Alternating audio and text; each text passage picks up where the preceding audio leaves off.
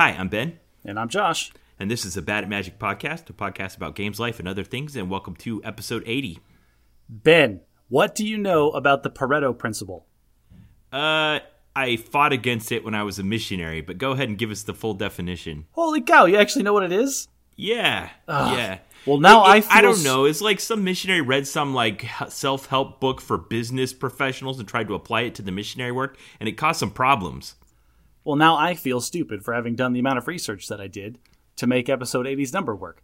It's okay. Go ahead and teach us about the Pareto principle. Well, the Pareto principle is more commonly known as the 80-20 rule. Haha, yes. Episode 80. Hence episode 80. Yes, and so I actually ran into this when I was a young manager, just in the Air Force, and I was told that 80% of your problems are going to come from 20% of your people. That was the context you heard it in? Yes, and man, it worked. That was absolutely correct. I heard it the opposite way. I heard that 80% of the work is done by 20% of the people, or something like that. Yes. Well, here's the thing: it's been broadly applied to a lot of different things. It was first discussed by an Italian economist, Vilfredo Pareto, which is where it came from. Uh-huh. And then it was developed in the context of quality control by a management consultant named Joseph Juran. Right. And so in math, it's this 80-20 rule is describing this curve. And like we actually kind of talked about this exact same curve when we talked about the long tail. Yeah, we called it the long tail. Yeah, exactly. And that's what it's talking about. That last 20% is that long tail. And the first 80% is taken up by the first 20% of the curve or whatever. What's interesting is that this occurs in mathematics naturally in a lot of different weird places, the way math does. This is one of the reasons I love math, Ben, because like the more you know about math, the more it feels like you're seeing the way that the universe is coded. You're seeing the like code of the Matrix.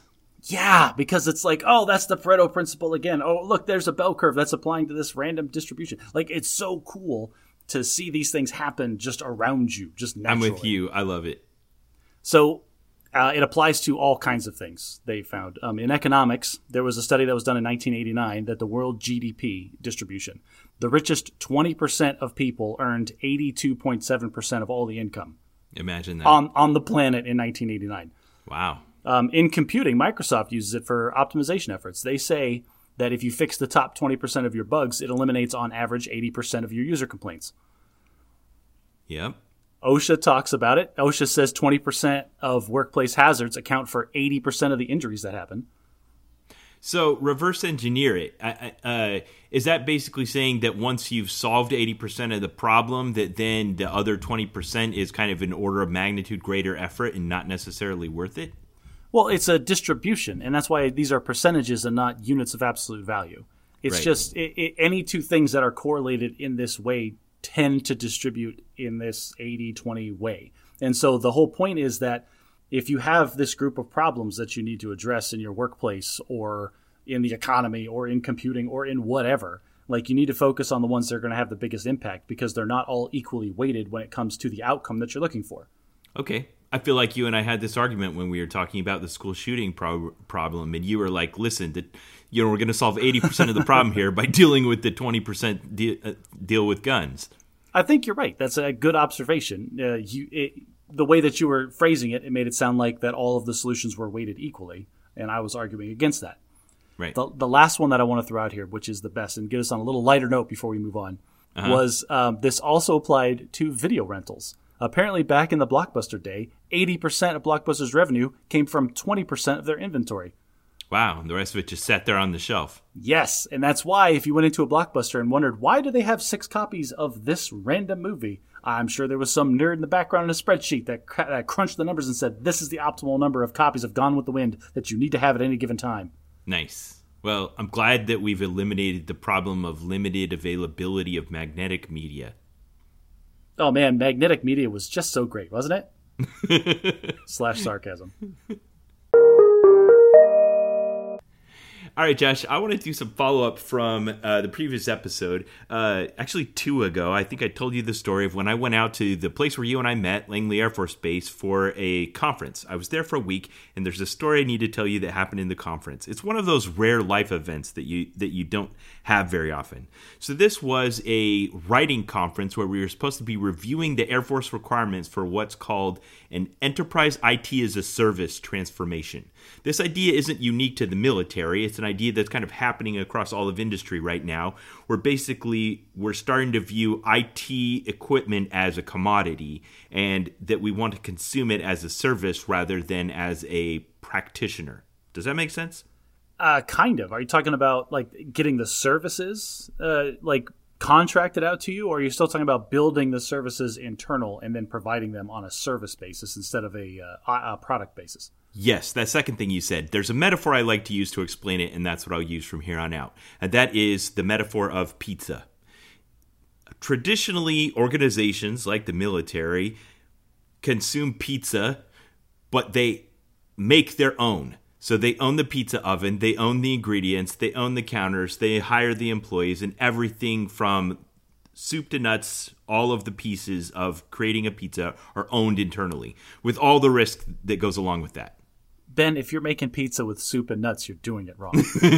But please continue. They put all kinds of things on pizza. So when you own everything internally, you own the kitchen, you own the restaurant, you own the pizza, you own a lot of risk that goes along with it. What if your oven becomes obsolete? What if you have the wrong ingredients? What if some of your ingredients spoil and you have to throw them away? You know, all of those things you own. And someone said, hey, IT is becoming so ubiquitous, the companies offer it as a service. What if I could just pay someone else to do this for me? And the way that works in the pizza metaphor is, what if, let's say a partial step is like Papa Murphy's. Papa Murphy's, right? You go there to the store, they have all the pizza ingredients laid out in front of you, they put it all and they hand it to you, and then you take it home and cook it. You still own the oven and you still cook it yourself, but someone else owns the ingredients, and if they bought too many that day, that's not your problem. Okay. But if you go the full delivery way, then all you say is, I need a pizza, Domino's or Papa John's, and here are the things I want it, and want on it, and they bring it to you. You don't worry about the oven, you don't worry about the ingredients, you don't even worry about the transportation. All you get is pizza. If all you really need is pizza, do you need to own all of those things? Ben, I'll tell you what, that analogy sounds so good, and it feels so salesy to, like, who couldn't agree with such a great metaphor and an explanation of how IT works? But man, my hackles as like an ex-IT guy are raising, like, IT's a little different. There's a logical fallacy here, the falseness of the metaphor. But I'm only using that metaphor to simplify the complexities of providing IT services to an organization.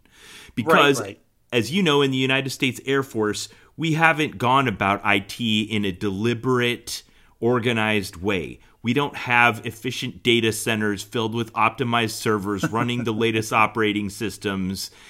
It's not like that at all. No, and I think that's more of a failure of like a baseline mechanics of how people get promoted, and like there's a lot of political problems that are causing that. Yes, I'd also say that our organizational boundaries have limited our IT implementations. I agree with that. Like, if you stovepipe everybody and say, figure out your own IT, you're going to have, like, compartmentalized stovepipe infrastructure. And redundancy. And redundant systems that all don't talk to each other. Right. So all of these problems exist, and the IT guys at the top are like, we have all of this antiquated infrastructure all across the service, and it's a huge risk. It's old. It's vulnerable to old exploits. It's breaking. It's expensive to maintain. It requires skills and knowledge and people and all of these things that cost money that we don't have. So if we could just consolidate all of our IT capabilities, pay someone else to provide it to us, we could reduce the overall cost. That's the vision of ITAS, Enterprise IT as a Service. Which works fine in a for-profit industry. Now you start mixing in like the specific requirements that a nation state's like military services have as far as security and compartmentalization. Now you're introducing a whole layer of problems that like don't exist in the normal world. Yes, you're absolutely correct. We'll talk about a little bit of that later on, but I don't want to go down that particular rabbit hole. all of the requirements associated with the information protection, with like higher classifications of information and all those kinds of things. Everything that you said makes me like, if I was in a meeting getting that presented to me, I would say yes, but holy cow, do we have to be careful doing this?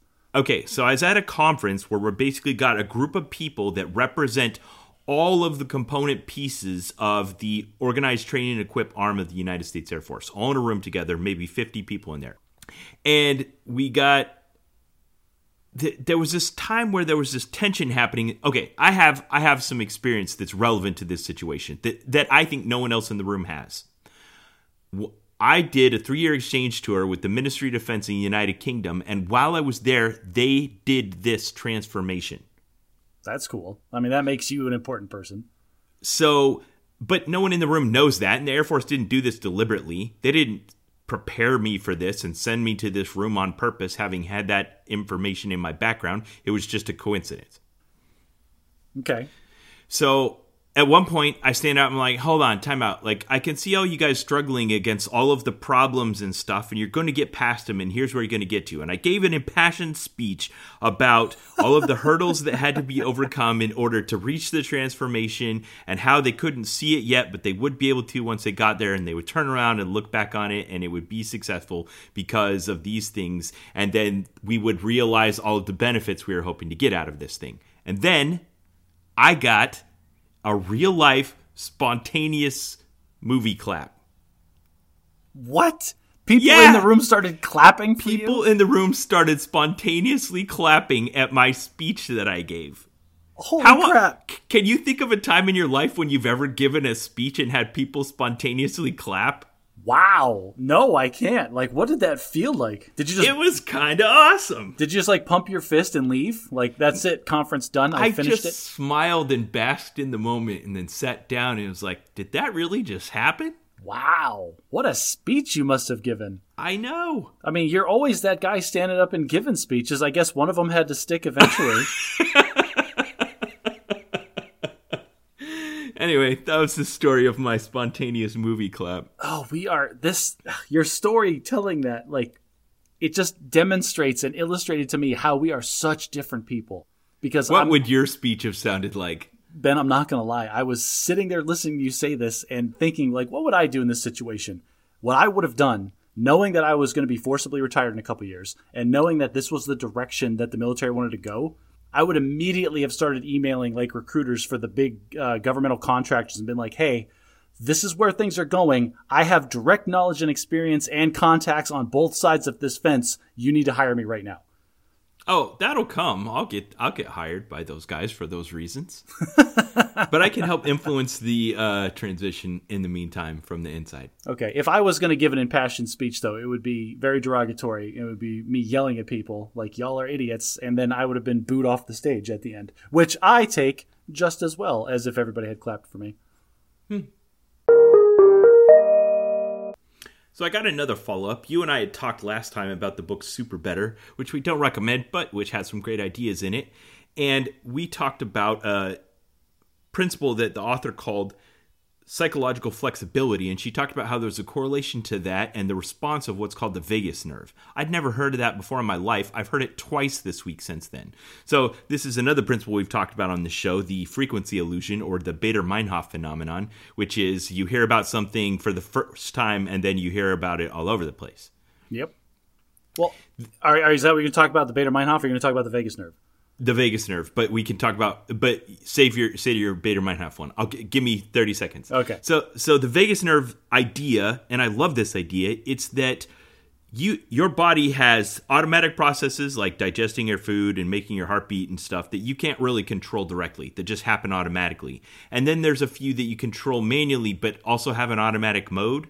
Like if you're asleep or knocked unconscious, you breathe automatically. You don't have to think about breathing. But breathing is also something you can control manually. And you're welcome to every listener that is now aware of their breathing and is have to control it manually. So in this space, particular breathing, where there's this crossover, the fact that you have manual control over it, but it influences the automatic systems of your body, people have known this for a long time, and it takes lots of different forms. There's like meditative breathing and deep breathing exercises and all these kinds of things that have a real physiological effect on your body because they exist in this space where you're doing something that is at the intersection of the automatic and the manual systems of your body. Okay. All right, let's hear about your Baader-Meinhof phenomenon. Okay. So Baader-Meinhof, the frequency illusion. Like the now that you know about something, the more you start actually hearing about it in the real world. So this happened when I was just watching my normal YouTube channels that I subscribe to. And one of those is Gamers Nexus with Steve and those guys. Sponsor the podcast. Cross-promotional thing, guys. Come on. I have never seen it. These are like a nerd's nerd. These are the guys that they just bought like $60,000 worth of equipment, custom equipment built from the manufacturer specifically to test like the pressure that a computer fan will push through, like with different fin configurations. Like these guys are all about their giant charts and spreadsheets, and they're going to give you like the nitty gritty stuff that no manufacturer would ever care to even test. And one of the things that they're constantly doing is they're always doing consumer protection type stuff. Like they cracked this big story on Newegg, and like they do all these things where they're looking out for us. I was watching a video by these guys, and they were actually doing a discussion about Linus Tech Tips, another YouTube video that I subscribe to. And I'm not going to give a whole lot of background, but Linus started out as like a tech YouTuber, and he slowly grew, and then all of a sudden he explosively grew. And now he's like a multi-million-dollar company, Linus Media Group, that has multiple YouTube channels, and they're selling all these products, and like they're a big company now. Like he has engineers that he has hired to make products and stuff to sell. And he's selling a $75 screwdriver, which is outrageous, by the way. I'm sure the screwdriver is wonderful, but $75? Dude, get out of here. Yeah. In the same light, they're selling a $250 backpack. And they poured all this time and attention into detail, and like he shows it on a bunch of different videos and like all the different compartments and what they like made it special for. And it's a backpack made for people that have a lot of tech and are hauling a lot of stuff around. And it's super useful, but it's $250. Yeah, he kind of made a name for himself of basically operating a channel where he reviews other people's products and he's very critical of them. And so he's kind of trading on the fact that he is a person who's critical of details and quality, and now he's trying to create stuff himself and sell it to you, the consumer, as if it is a realization of all of those ethics of quality. Right. And so as part of the buildup for selling this $250 backpack, people are asking about warranty. Well, what kind of warranty am I going to get? And they kept getting like very passive, very non-descriptive explanations of like, oh, well, we'll stand behind our product. Oh, well, we'll support our stuff 100%. And no one really knew what that meant. And non-committal, indefinite warranty? Right. And what's funny about it is if you watch all of this progression, because he's got multiple channels where he's talking about it on YouTube. He's got his own podcast where he's talking about it all the time. And then, like, people were buying the backpack, and then somebody internal to the company basically sat him down and explained to him, we need to have some kind of written warranty that these people are getting when they're buying this stuff. Yeah. And so then they created one, and they put it out there.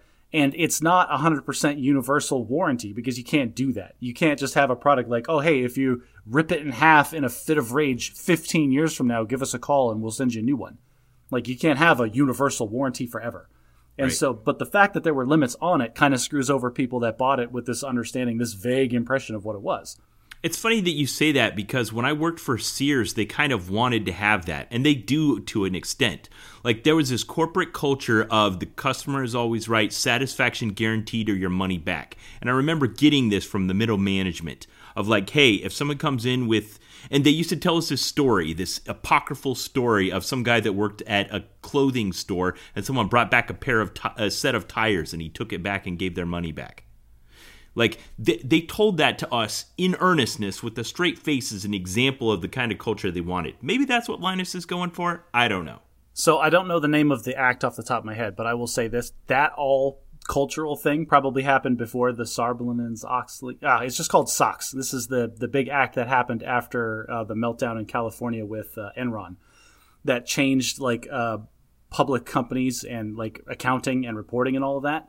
Yeah. So part of the requirements for accounting is if you have a warranty on a product, that's technically a liability on your books. You have to report a cost associated with the warranties that you're giving. You can't just have this culture, corporate culture of unlimited liability. You actually have to quantify it because it's a tax liability. Yes, you have to quantify it. You have to write it down, and you have to tell your shareholders, hey, by the way, our books show that we're in the red multiple millions of dollars because we're offering this, unlimited warranty on all of our products. But it's fine. I've sold 1 million units of a $250 backpack, and at any point in the future, anyone could come back and want another one. Yes, for exactly. free. So okay. the culture of universal warranties is going away because of that. I love it. And so then, here's the thing: is Linus. We're going back to the Baader-Meinhof and attribution thing. Like, listening to him on his podcast, like, he was getting legitimately upset and making fun of people that were upset that he had quantified the warranty and it was not as inclusive as they assumed that it was when they bought it. Yeah, it was surprisingly tone deaf. For somebody who is made his brand on making fun of companies that are consistently tone deaf to their consumers, it was hilarious to see him being this ridiculous hypocrite with his own stuff. Or just proof that it's inevitable that if you get too big and too wealthy, you lose sight of your humble beginnings. Either die a hero or live long enough to see yourself become the villain. Yeah. And anyway, that video that I sent you was Gamers Nexus rightfully calling him out on that. And the first 10 minutes is him being super trepidatious, like, listen, Linus, we're friends and we're on good terms, but dude, you're getting this wrong and here's how. All right, so this hasn't had time to play out. I assume Linus is connected enough that this isn't going to fly below his radar that Gamers Nexus did this. I assume he's going to listen to it, and he's either going to, one, just have his head in the clouds and completely be detached and not get it, or he will, and maybe he'll come back down. I don't know how deep down the rabbit hole of like a very specific YouTube channel we want to go, but every time I see Linus talk on camera, the more I think this guy is completely detached from reality. Like, he's becoming this like YouTube star, and he just lives in this isolated. Is it inevitable? I think Does so. that just happen? I mean, there's a difference between a guy who's trying to get a good deal on computer products versus the guy who's running a multi-million-dollar corporation that's constantly busy working on, like, I'm particularly upset because a bunch of his channel lately has been him moving into this multi-million-dollar house and renovating it. And he's like, we're making it a smart house. And, like, he does constant videos about how he's pouring hundreds of thousands of dollars of technology that the average person is never going to see into this house. And I'm watching these like, who is this for? Like, nobody's going to put a server rack in their garage that's water-cooled by their pool. Like, this is not a real thing that happens. Yeah, that's funny that you gave that like it was a ridiculous example, and that's actually what he's doing. Yes, he has an actual video where he talks about water cooling his server rack with his pool. And it's, who's going to do that? I don't know. You and I both watched it. But that's the thing. Like, he started out with like, hey, if you've got $500 and you want to build a computer, this is the route to go. And now it's like, hey, if you're buying a house in Canada and you've got $4 million lying around, this is the way to go. Like, who's your audience, man? Yeah, good question. I think we'll revisit this one in the future. So another thing I want to talk about that you and I have talked about on the podcast is I had this moment where I was kind of considering existentially. Sometimes you, I think, in a moment of clarity, will talk about what the relevance of this podcast, the Bad at Magic podcast, will be a decade in the future, or 2 or 10. And I think about when the COVID outbreak first happened and all of the weirdness of the transition period was upon us, you and I weren't sure if we should talk about it on the podcast or not. I think we had a sense that at some point in the future it would be gone away and maybe become irrelevant and things would be back to normal and people would wonder why we spent all the time talking about that. So we resisted. We tried not to talk about it at first. Do you remember that? I do remember that. And I mean, that still stands today. Like, if we spent a whole episode back then talking about like being in the middle of a pandemic and COVID, there would be a bunch of listeners that are jumping onto the podcast now, downloading the back catalog. They're like, oh, maybe they'll listen to it out of nostalgia. Or if they're younger, maybe they won't even have remembered what COVID was. Yeah. So then there's something else that's happening, and that is as the disease itself has followed, I don't know, the principles of survival of the fittest, where like the gene has kind of evolved from its initial variants into something that's very efficient at spreading, but very inefficient at killing people. It's become less virulent and less dangerous. And now it's kind of been downgraded and people are taking it less serious, but they still call it by the same name. So there's this weird thing that's happening where, like, I don't know, it almost feels like this cognitive dissonance of people not taking this deadly thing that changed our world very serious. Well, are you getting that? I'm wondering if people in the future are just going to think we were crazy. They're like, oh yeah, I got COVID, and they'll talk about it the way we talk about the common cold. I mean, maybe. But I think anybody that has any idea of how diseases work understand that that's how it goes. Like, it's the same way that we talk about, like, a common cold. If you were a sustenance farmer in the 1500s, you got a cold, you were probably going to die. But, really, though? Probably not. Hey, that's more like if you got a splinter or if you stepped on a rusty nail or something. Yes, you were done for. There you go. But I really don't know how that one's going to play out. Like, maybe future generations will think we're crazy, or maybe future generations will look back. Every textbook in America, 40 years from now, we'll have a chapter about COVID and what we learned about, pandemic psychology and public policy. Yeah. Well, mark this page because we're going to come back to it. Josh, we got a question from one of our listeners on our subreddit, reddit.com/r/badatmagic. I think one of them recognized that you and I, as current and former employees of the United States government, have some insight to offer into something that's happening in the public space right now. And they specifically asked us to help contextualize their understanding about the seriousness of the accusations that are being levied at former President Donald J. Trump. Right, specifically about the fact that he kept classified documents in his personal residence in unauthorized, secured locations well beyond the time that he was supposed to have turned them over, and unbeknownst to people who were supposed to know. Yes. Okay, you've already used some terminology that I think you assume that maybe the average person knows that they don't know. So I'm gonna kind of give this like a 101. So we're probably gonna take like 10 minutes here, and I want to fully explain this thing from the perspective of people who know to those that don't. Okay.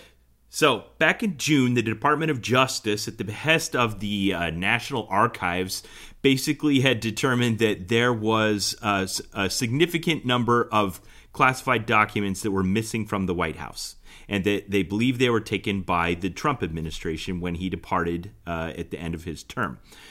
So they contacted Trump through his people and started asking and gave a specific list. These are the documents we're looking for, and that it was not a fruitful collaboration.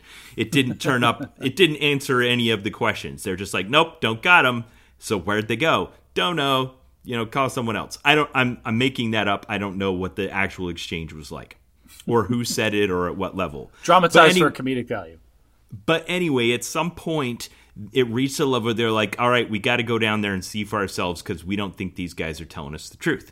So they got enough evidence together to convince a federal judge to give a warrant to the FBI to go to Trump's estate in Mar-a-Lago and determine if these classified documents that were missing from the White House were indeed there. Let's also be clear. The fact that the judge cleared a no-knock warrant and they didn't get any previous warning that they were coming to actually do this means that they had substantial, or they proved to this person who's theoretically a non-partial third party, that if they gave him warning previously, that he would either destroy the documents or dispose of them in an approved manner. Yes. Okay. Yes. Now, here's where the classified documents 101 comes in, and I think this is the question that was being asked by our listener on Reddit. The ability of a nation to decide that some information requires special protection is kind of inherent to a government of a nation. And I'm sure every nation has their own plan for this. This is carried out under the United States Constitution, under the executive branch of government that carries out execution of government. The kind of roll-up governing publication for this is Executive Order 13526, which was last signed into law and revised by President Barack Obama in December 2009. It gives all of the rules governing what, who, what, when, where, why, and how of classified information. So I'm going to run through it real fast. So in order to make a decision about whether or not you're going to classify information, you have to have someone at the top who says yes or no about whether or not information is classified. This is called the original classification authority. In most cases, it's someone at the very top, and this document specifically limits the number of people who can do this, but who has oversight over both the information itself and the impact disclosing it could have, and then makes a risk decision associated with that. And that's the key. This is the one thing that I want to hammer into people's heads. If you're tuning out because of Ben's discussion about an executive order that was signed by Barack Obama, like, this is all important, so listen to what he's saying. But if you take nothing else away from this, take this away. The higher something is classified is directly proportional to how much damage, like, that information getting out will cause the country. Yes. So this publication defines 3 and only 3 levels of classification: confidential, secret, and top secret. And they're basically just hierarchical. It's kind of subjective, but basically, if it could cause damage to national security, it could be confidential. If it could cause serious damage to national security, it's secret. And if it could cause exceptionally grave damage to national security, it's top secret. Now, the kinds of things the government wants to keep secrets about, they give 8 different categories, but they're the stuff you imagine. They're the things of action movies and spy thrillers and political intrigue. Military plans, weapon systems and operations, government information about foreign governments, intelligence activities, foreign relations, scientific achievements relative to national security, government programs for safeguarding nuclear materials and facilities, vulnerabilities of government systems or defense capabilities, and the development, production, or use of weapons of mass destruction. And the other interesting thing about this is things can be classified because not necessarily of the information that they contain, but because of where they came from. Yes. And you know this if you've ever like listened in on somebody's conversation or eavesdropped on somebody and then later had a conversation with that same person and dropped a piece of information that you weren't supposed to know and they called you on it. Wait a minute, how do you know that? You only could have known that if you heard it from so-and-so. Yeah, exactly. And so there's a lot of information that is classified not necessarily because of what it contains, but because of where it came from. Or the fact that you knew it. Yes.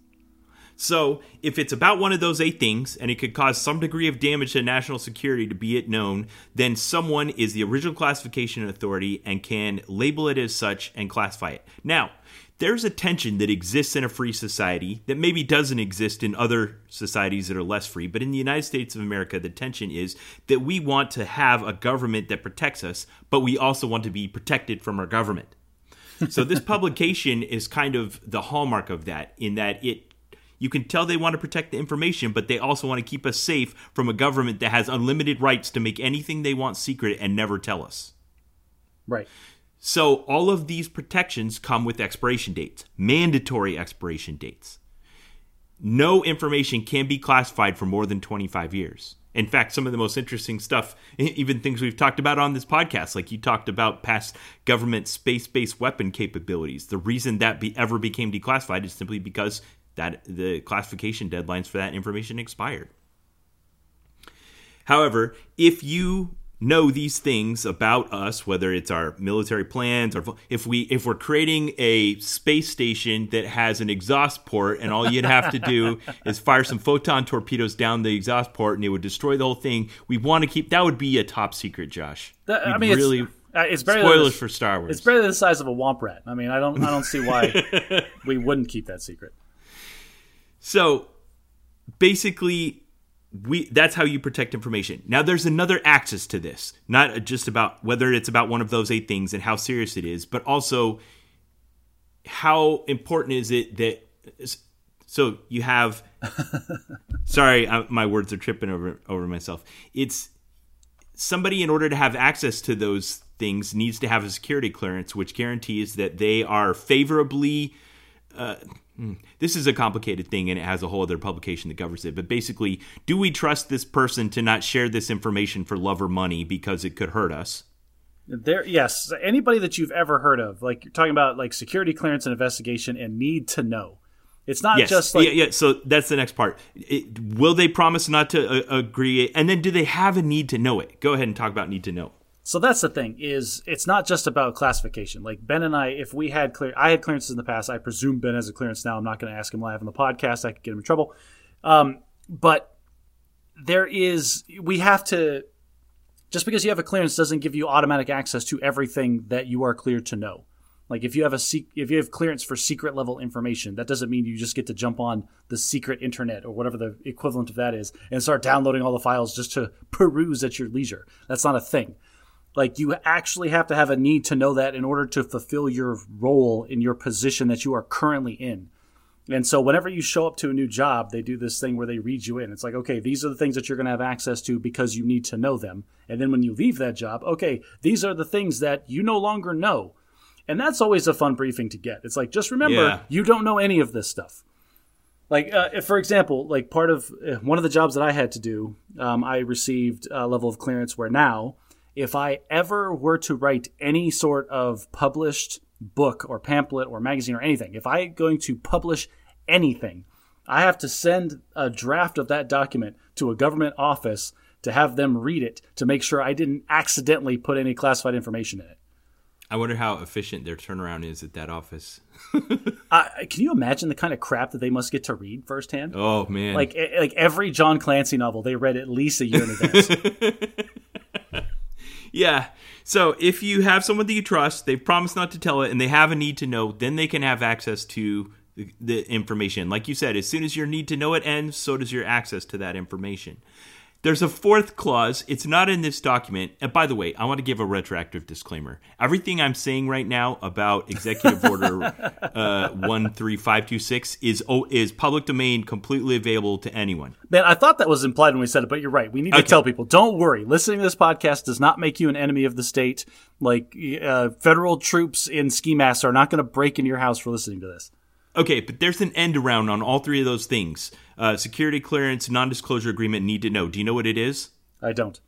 Duly elected by the American people. Really? If you're president, if you get elected president of the United States, are they going to reject your ability to access information based on a security clearance, a signed non-disclosure agreement, or a need to know? I mean, I guess not. No. To misuse the word, that trumps everything. And that makes sense because, like, Ben and I both, to get our clearances, we had to go through extensive, background checks. Background investigation. And this isn't like when you sign up for a new job and they say they're going to call your references and they don't. No, these people track down. Like, you're required to give them an extensive list of everyone that has ever known you. And they call a bunch of them and, like, ask a ton of very deep and detailed questions about your life. Yeah, they check your credit. Because they believe they check your divorces or your whether or not you pay child support. All these things are indicators that can indicate that either you're vulnerable to espionage or that you have foreign allegiances or something like that. It's all bad stuff. And as a tangent, this is the reason that having a security clearance is a very desirable trait in the professional world if you get out of the military, because you have it for a certain amount of time and it can be renewed. But to get an initial investigation is incredibly expensive. And so if the government already paid for your investigation and you already have your clearance, you get out. Now the company that's hiring you, they don't have to pay for that. Yeah, and they estimate the value of that somewhere like $50,000. Something like that. Okay, so the point I wanted to make about all of that is once information is deemed to be potentially damaging to the United States in one of those 8 categories and a person is given access to it, then there's a whole bunch of protection that goes on top of the recording and storage and use of that information. Holy crap. So many rules about it. Where you can store it, how long you can store it. Let's say, for instance, you have a hard copy of a piece of information that's top secret FCI. You need to have it in a folder where it's securely attached. It has a cover sheet on it that indicates it so that someone that doesn't have access to that information that intends to do well wouldn't accidentally look at it and see things they're not supposed to see. That's a term you actually didn't explain yet, is we have confidential, secret, and then top secret. And then there's also the abbreviation SCI, which stands for Special Compartmentalized Information. Basically, that goes back to the idea that not everybody needs to know everything. And so things that are classified at specific levels get put into boxes. So it's not boxes. A higher level of classification. No, it's just a sub-compartment of top secret. Yes. Or secret. Like there's little boxes inside of top secret that you're allowed to know and not allowed to know. And that's what SCI means. Yeah, I saw Trevor Noah talking about this on his show, and he's like, what is that? Is it Haya? Yeah, it's not. It's the same. It's just it's a different axis. It's like if you imagine secret or top secret is like a big room. You don't get to go in and see all everything that's in this room. They break it up into little storage rooms, and you're only allowed to go into specific ones. Yeah. All right, so I want to read something from Section 5.5 of Executive Order 13526. It says, if the director determines that someone has violated the custody that they've agreed, Officers and employees of the United States government and its contractors, licensees, certificate holders, and grantees shall be subject to appropriate sanctions if they knowingly, willfully, or negligently disclose to unauthorized persons information properly classified under this order or contravene any other provision of this order or its implementing directives. It's basically if you don't make a diligent effort to protect information that you've been given access to, you can be liable under the law. And Ben, this is where we start getting into the meat and the potatoes of the question that our listener actually gave us. Is like, how bad is it that a former president of the United States had a bunch of undisclosed secret and top secret documents on his property? I am going to tell a little anecdote that might put things into perspective. Okay. One time I was in a top secret area, and they call these vaults, and they call them that for a reason. They have to be built to certain specifications. They have like specific hardening against electromagnetic interference, big giant doors, like all kinds of stuff. And I was in this vault, and we were receiving a briefing, and this young man's phone rang in his pocket. And he like, everybody went dead silent, and everybody's staring at him. Because everyone knows you're not allowed to have your phone inside of this vault. Yes. And so then like he reached in and muted it, and he was like, oh, sorry. Oh, I should go put this outside, right? And the guy giving the brief was like, no, you're going to give it to me. And like he took the phone that moment and he put it into a machine that degausses hard drives. And like, if you've never seen a degausser, they're great. It's like a microwave on steroids that wipes out every possible trace of electron, anything that's ever happened. Yeah, I'm sure the phone was worthless after that. Oh, it was, I don't know what's denser than a brick. Like, there was nothing on this phone ever again. Like, it would never turn back on. Like, this phone was beyond dead. Yeah. And then like that story, and then just illustrating the fact that I'm going to ask you a question, Ben. Sure. What would happen to anyone that you know, regardless of rank, if it was found out that they had any of these kinds of documents in their house? Like, what would happen to them? Okay, can I quote former President Donald J. Trump on this? Oh, geez. Please, by all means. Okay, so he was speaking about the allegations that former Secretary of State Hillary Rodham Clinton had classified documents on a personal email server that she owned and had access to that wasn't cleared for the storage of classified information. And he said, in my administration, I'm going to enforce all laws concerning the protection of classified information. No one will be above the law. That falls into there was somebody that said this forever ago. Like, there's always a tweet. Whenever like a politician says something, there's 3 or 4 tweets that say from that person saying exactly the opposite thing.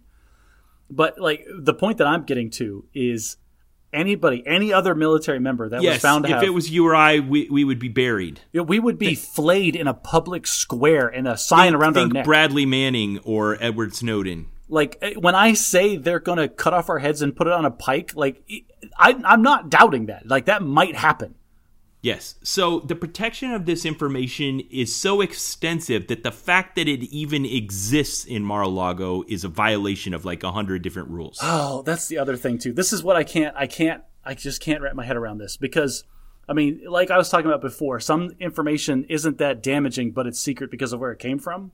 Right. Ben, what information does the President of the United States have access to? Like, all of it. All of it. Like, he knows what's in Area 51. Like, it can only he has the nuclear launch codes. Nobody is going to put something on his desk that is trivial. He knows what Kim Jong-un had for breakfast. The only things that he gets are going to be the stuff that is so incredibly damaging to the country that it's unthinkable to lose it. Right. So because of that, there's protections associated with it. When he got briefings in the White House, he was in an area that qualified, I'm sure, of what you call the vault. Yes. It had the physical and electronic and protections that had been scanned for bugs. All those kinds. They prohibited use of cell phones. All those kinds of things that protected that information. We have secure areas. There's storage procedures. There's certified safes that we use for locking up this information. All of those things. And if you need to transport it from one approved area to another approved area, and you can't use it anywhere in between, you have rules and approved couriers and all those kinds of things. The fact that these documents exist in Mar-a-Lago, I'm sure his office in Mar-a-Lago isn't a SCIF, an SCI facility, approved for the storage of top secret classified information. So the fact that it even exists there is a violation of all those rules, all of them. Whenever anybody gets on social media and starts talking about like, oh, well, he has executive privilege, my response to that is the fact that he is not like in a stockade, like in an actual federal prison, is his executive privilege, because there is no other excuse for it. So this document kind of talks about it, and I heard someone in the news suggest that he, as the original classification authority, could just declassify this information. Yeah, but that's not a hand wave procedure. That's not something. It is absolutely not. And not only that, but once he's no longer the president, he no longer has that authority. So if he didn't specifically go through if he the didn't arduous, do it in writing before he left office, it's too late. There is a bureaucratic wave his process hand. that I'm sure he ignored, that he didn't want to do, and so he just said, "Oh no, all this is declassified." Guess what? It doesn't work that way. We have laws. Yeah, exactly. That goes back to the point I'm going to make, and we can close this page, we can close this discussion, that we live in a society where we want the protection that comes from having a government that keeps secrets, but we also want the protection that comes from living in under a government that is transparent enough that we can trust them not to keep secrets that would bring corruption and tyrannical governance. That's interesting you use those specific terms in reference to what we're talking about. We want them to be transparent enough that we can trust them to do what's in our best interest, so that we can look and see what they're doing. And yeah, we can't see everything, because if we knew the nuclear launch codes or how big the port on the hole on the exhaust port on the Death Star was, that could cause exceptionally grave damage to our interests. Nearly 2 meters. Man, the rebels really abused that secret, didn't they? So, yeah, it's. There's no escaping this. A reckoning must be had. So to answer our original listener's question, how bad is it that this stuff was found on Mar-a-Lago? My response to that is, I'm surprised the FBI didn't light him on fire. Yeah, it's really bad. Really bad. I'm sure they're going through now. Even the FBI guys that went and picked it up probably don't even have the right kinds of access to look at it. No. And it... Absolutely not. There's no way. Yeah, anyway, really bad. That's the answer. That's the end of that.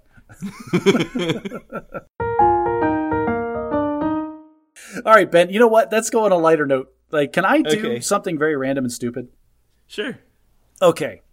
So this is going to be one of our bad at segments. I'm going to call this bad at, let's say, relationships, but not in the way you're thinking. Okay. So I experienced for the first time a parasocial relationship in the past 2 weeks. Okay? Yeah. So there's a Twitch streamer that I watch occasionally. Yeah. Did you? Yeah. Yes. Okay. His handle is Numont the Nummy. And I think his name is Kenji Igashira. Yeah. I played him once on stream. I think I have a video recording of me beating him, which is outstanding. Beating Numont the Nummy. So Kenji, as people call him. But I'm watching his Twitch stream from time to time, because he'll play like the new Magic sets, or he'll play the Vintage Cube when it comes out. And I really like his draft style, and I like the decks that he plays. And he's unapologetic, and he's kind of a jerk when he's playing his opponents. I'm a fan. Yeah, he's a good Magic personality. Yeah, and I've actually learned quite a bit about how to draft well from him. And so one of the benefits that I have is one of all of these like software as a service nonsense things that I have to sign up for is Amazon Prime wants to throw all this crap at you, because they want you to be more invested in all of their ancillary products, okay? And so Amazon Prime comes with 1 free Twitch subscription. Yes. And because they want you like, oh, I subscribe to this person on Twitch, I don't have to watch the ads. That's so nice. Maybe I should subscribe to other people and give more money to our Amazon lords. Cross-promotions of their brands. So Amazon is cross-promoting Twitch because Amazon owns Twitch. But I don't watch any other Twitch streamer, and my wife doesn't know what Twitch is. So it's an easy kill for me to just use that Amazon Prime Twitch subscription every month. This is the only thing they make it annoying, is you have to click it every month. It's not on a recurring thing. Sure. Every month I have to click and say, yes, I want to resubscribe and I want to use my Prime subscription that I get for free. But here's the thing, is I did that as I was watching him do the new draft for the new set that was coming out. And it had this little box that came up and says like, oh, share your subscription like anniversary with the person that you're watching. I was like, oh, that's interesting. And I hit the little button. And it put a little message into the streaming chat. And that's one thing about Twitch, is you're watching somebody play a game, but there's also this stream of people that are also watching him, and they get to chat with presumably the streamer and then also each other. Right. And there's a lot of incentives there for them to acknowledge people that are giving them money while they're playing their game. Yes, because, again, cross-promotion, parasocial relationships, like, they're getting paid too. This is their job, is to make these people happy and to be entertaining so more people will come watch and give them more money. Mm-hmm. And so there's this little box that was put into the chat that said, oh, my handle, which happens to be my first and last name because I am unoriginal, has resubscribed and has been a subscriber for 5 months on whatever, through Amazon Prime.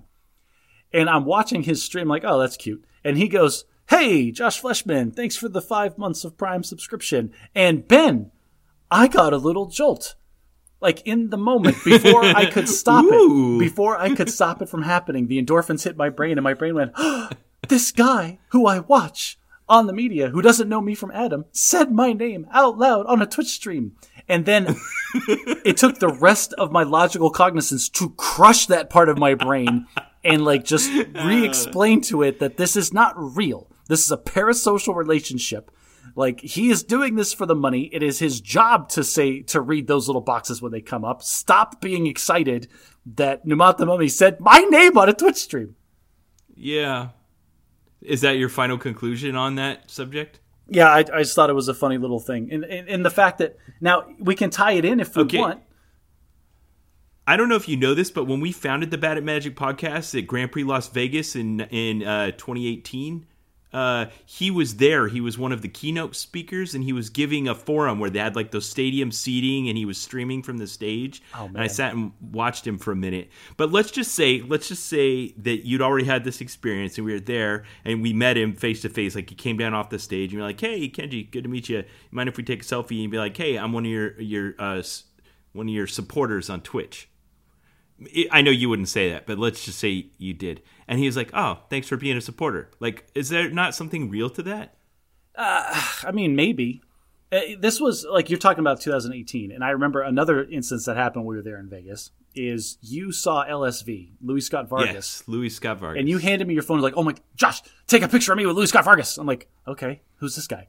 And then Ben took a picture with LSV, Louis Scott Vargas. And at the time, in 2018, I had been out of Magic for years. I had been, like, I was relapsed and, like... Yeah, he's a Hall of Fame pro. I had been clean for years, and I didn't know who LSV was then. But now, since you got me back into it, since 2018, I've been, like, just in the hobby again, trying not to spend as much money as before.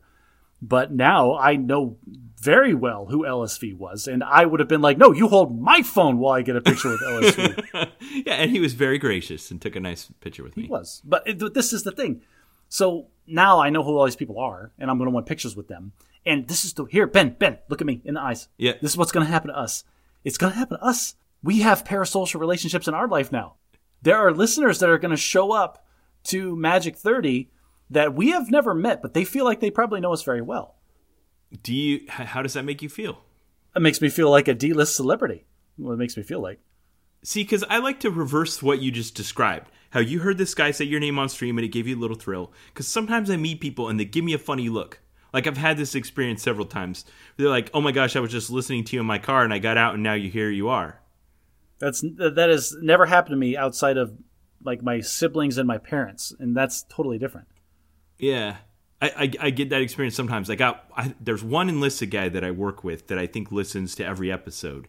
And every now and then he'll come in and he'll kind of give me a look, and I can tell he listened to the last episode. He wants to talk to me about it, but he doesn't. But that's not his place. He's not your friend. But I feel like his friend. Of course you feel like his friend. This is the point. This is the point I'm going to make. I feel like it's reciprocal. I value our listeners. I think that the connection they're feeling with us is real because it's based on the values of this podcast, on curiosity, on admitting your weaknesses, on enjoying gaming. And anyone that listens to us and likes those things, I feel a connection with them. Any listeners that are hearing my voice that are planning on coming to Magic 30, I'm going to be skittish around you at first. I'm going to be like an antelope in the wild, wary of your presence. Now, the longer time that we are in each other's proximity, and probably the more alcohol I consume in your presence, I will be more relaxed. All right. Josh, you reminded me of an experience I had this last week. So my local gaming store held a 1K Magic tournament that was a modern tournament where we were playing best 3 matches for $1,000 in cash prizes. And I'm usually in contention in these things, but I had a weird experience. So after the COVID quarantine, Wizards of the Coast released a new software application to replace a legacy one called Event Reporter or something like that. It was basically this legacy system that they use for taking a big room full of nerds and matching them up in a way that generates a tournament structure that spits out a winner at the end. And there were problems with it and some really high-profile failures of the software that caused horrible logistical nightmares where they were trying to reconstruct 5 rounds of tournament results from scratch and people staying till 4 a.m. and just stupid stuff like that. So they released this new thing that's called, what is the software called? Magic. Needs to be like Companion. MTG Companion, yeah. Anyway, it's pretty good. It just sits on your device and it does a lot of things the old system couldn't do. It'll give you individual notifications. You can see your standings. You can see your opponent's name. It even offers a few conveniences like a life counter and stuff like that. So it's been long enough that I've started to rely on it. Whereas before you used to kind of stand around, wait for the next round to start, and then look at a paper with your name on it. This case, I wasn't. Sorry, I have to cut you off here. Listeners, imagine for a moment a room full of 10,000 nerds, only half of them having showered in the last 24 hours, all crowding around one printout from a dot matrix printer to try to find their name next to a number, and the font is like size 10. So you have to be right in front of it, and you have to put your finger on it before you have any chance of finding it. This was the magic of yesteryear, and it sucked. It did. So this is a quantum leap forward, and it's an example of other technologies that we already have and trust. We do this in other areas of our life. Your bank account, your cell phone provider, your app that you use at your favorite retail outlet, those kinds of things. So we've already started to have our trust in our digital devices, and that is where I went wrong at this Magic tournament. So it was the 3rd round of play, and there was 2 or 3 events going on in this place where my son and I were, and we went to the opposite side of the room and sat down in some comfortable padded chairs with our backs to the event that we were participating in. And then a judge comes up and taps me on the shoulder and says, "Are you still playing?" And I'm like, "Yeah." And he points to the clock on the wall, and it's already 4 minutes into the next round of the tournament. And I look at my device, and it hasn't notified me of my pair up with my opponent and that the round has started. So I go to my seat, and the judge has already issued me a game loss. Oh, because you were late. And I was in line of sight of my opponent. But I didn't hear them start the round, and I was relying on my digital device to notify me of the tournament to start. So I can't really say it wasn't my fault because I was in the room and I should have known, but the fact that I was relying on the software meant that I wasn't being vigilant, and it cost me a game. That's a bummer. So I lost the next game, and I went into the loser's bracket. Luckily, I still won enough that I qualified for top 8 and won some of the prizes. That's neither here nor there. The point I wanted to make was that my reliance on this digital device was only as good as its reliability, and then when it failed, the accountability came back on me instead of on the device. Makes sense. That wasn't accepted as an excuse. Okay. I mean, it's valid. Yeah. So I'm wondering when we'll get past that. Where they'll be like, oh, okay, well then we'll take back the game loss that we issued you because we recognize that the device is reliable enough that it's... I don't know. No, take it to the next step. At what point does my device become so good that I don't have any responsibility for my actions anymore? I guess that's what I was saying. Yeah, that's not a thing. We're not going to get there, and good Lord, I hope we never do. Can you imagine a world where there's no responsibility? It's like, oh, sorry, my self-driving car failed, and I was on my phone texting, so I didn't drive, and I crashed into your kid. My bad. Or not my bad. Yeah. It's my phone's bad, my car's bad, not my fault. Okay, that's a good example, because there's going to be a point where we don't get in the front seat anymore. Mm-hmm. And then then you aren't accountable anymore. Oof. Man, I put myself into this corner, didn't I? Yeah. All right, to be continued. I don't want to answer that on the spot. All right. I got another quick story I want to tell you, and then we'll transition to our bad ads. So this week I got notified by the Air Force that I was due for my annual dental checkup. Basically, I know this is weird, people. If you're listening to this, you don't think about this with the Army and the Air Force and the Navy and the Marines and stuff. But basically, if you have a soldier and he's down range fighting and he gets a toothache, he can't fight as well. So the Air Force and all the other branches have found that they have to set up a separate procedure to annually certify your dental readiness. It's the same reason that private insurance companies like give you your annual physicals and checkups for free, or your annual cleanings for free, because the preventative care saves them money in the long run. It has nothing to do with their effectiveness downrange. It's all about saving money, man. Come on, Josh. If they deploy me and I get a toothache and then they don't have the right resources and they got to send me back and it impacts the mission, there is a readiness component to this. They send dentists downrange all the time. I know. So I went in for my annual, and because I'd been up for an hour and a half because I teach seminary, I got to the parking lot. It was like 7:30 and they weren't even open yet. So I kind of sat there for in my car for a minute, and then I dozed off. Well, how do you... I was just sitting there waiting for the clinic to open. I fell asleep. Ben, I have frequently fallen asleep in my car waiting for something to open in these same kinds of circumstances. But how do you not set an alarm on your phone? Because I didn't intend to doze off. When I worked in the military, I had an alarm on my phone for every half hour to make sure I didn't fall asleep randomly throughout the day. You did what? I did not. That's just a joke. So the phone rings at 10:08, and they're like, you were supposed to be here 10 minutes ago for your appointment. I'm like, I'm just in the parking lot. I'll be in a sec. So I stood up, walked in, checked in, and they had me in the seat I was 15 minutes late, basically. I don't know if this has rattled my junior enlisted dental tech or not, but she just gets started. So I'm sitting there in the chair, and she's taking the x-rays, and she's doing weird stuff that I didn't expect, but I'm just quietly complying as you do. Okay. And she gets to the point where she's transitioning from the x-rays and the prep to my annual cleaning, like you said, the free preventive maintenance. And I'm like, hang on, before you start this, I have a couple of painful canker sores. Could I get you to apply some topical numbing agent to it, some kind of anesthetic, before you start digging around in my mouth with the cleaning stuff? Oh, I'm sorry. I thought we were in the military. No! Shut up and open your mouth. Yeah, well, that's what a person... Yes. And she's like, sir, I can't do that without permission from a dentist. And I'm like, why? Why can't you just do something easy to... I don't remember what my exact words were, and it's kind of important, so let me try to represent it. I'd be like, what do you need permission for? And then she got quiet, and she walked away. And I sat there for 1, 2, 5... and then 10 minutes, and I'm starting to wonder what's going on. And I'll tell you what's going on. All right, I want to hear what you think was going on. She went to the tech sergeant. The tech sergeant went to the mass sergeant. Mass sergeant went to the LT. LT went to the captain. Captain went to the major. And the major said, "What's this guy's rank, major?" And then he went to the lieutenant colonel and said, "Hey, LTC, come down here and yell at this idiot for us." So that's kind of what happened, but it stopped at a captain.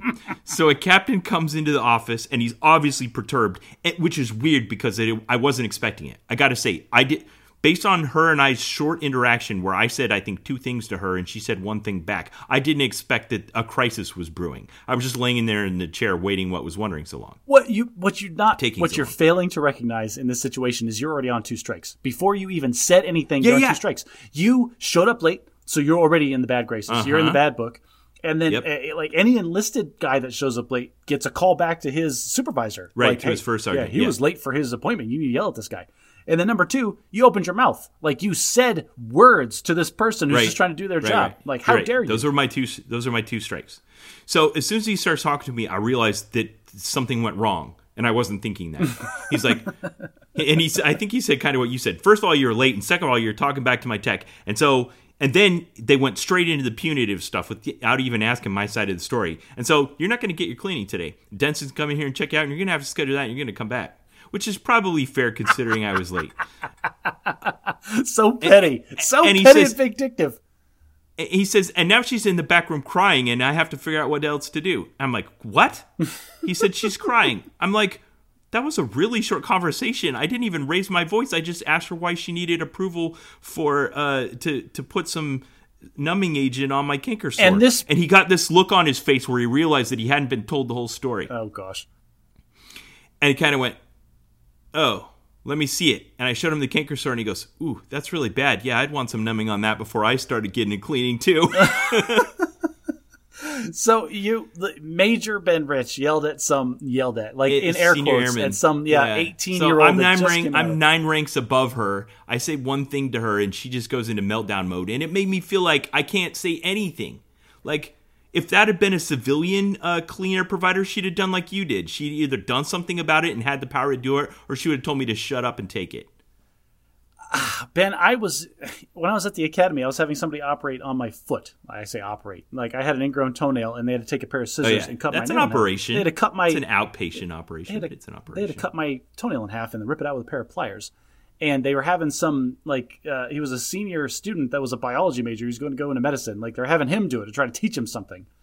And so there's this idiot who's a year older than I am trying to do this medical procedure on my foot with some enlisted guy that actually knows what he's doing, like looking over his shoulder. And meanwhile, I'm in excruciating pain because the numbing agent is all worn off because he's taking freaking forever. And then I got yelled at by the major that came in to supervise the tech sergeant supervising the guy. And I'm like writhing in pain and pulling my hair out. I'm like, can you apply more anesthetic or something? I'm in a lot of pain. And the major's like, hey, you need to settle down. You're going to get a medical procedure done, and they're doing some training. You just need to suck it up and take this. And that was my response. Like, that's what they told me to do. Yeah. That's a good example of misaligned incentives. When we exist in these spaces, we're just a cog in the military machine. We're not there as a customer in a medical service provider. Whatever happened to first do no harm? Do dentists not take that one? Apparently not. So I made her cry, and it was bugging me all day because she never came back. I didn't get a chance to apologize to her. They just kind of kicked me unceremoniously out of the clinic. So later that afternoon, I had a physical therapy appointment for a shoulder injury I sustained a decade ago, and I was getting worked on by the civilian physical therapy tech, and I kind of told her the story offhanded, and she's like, yeah, I see how that happened. I'm like, well, what do you think I should do? She's like, you really want to know? I'm like, yeah. She's like, go down to Subway, get a $5 gift card, drop it off at the front desk at the dental clinic with their name on it. Aww.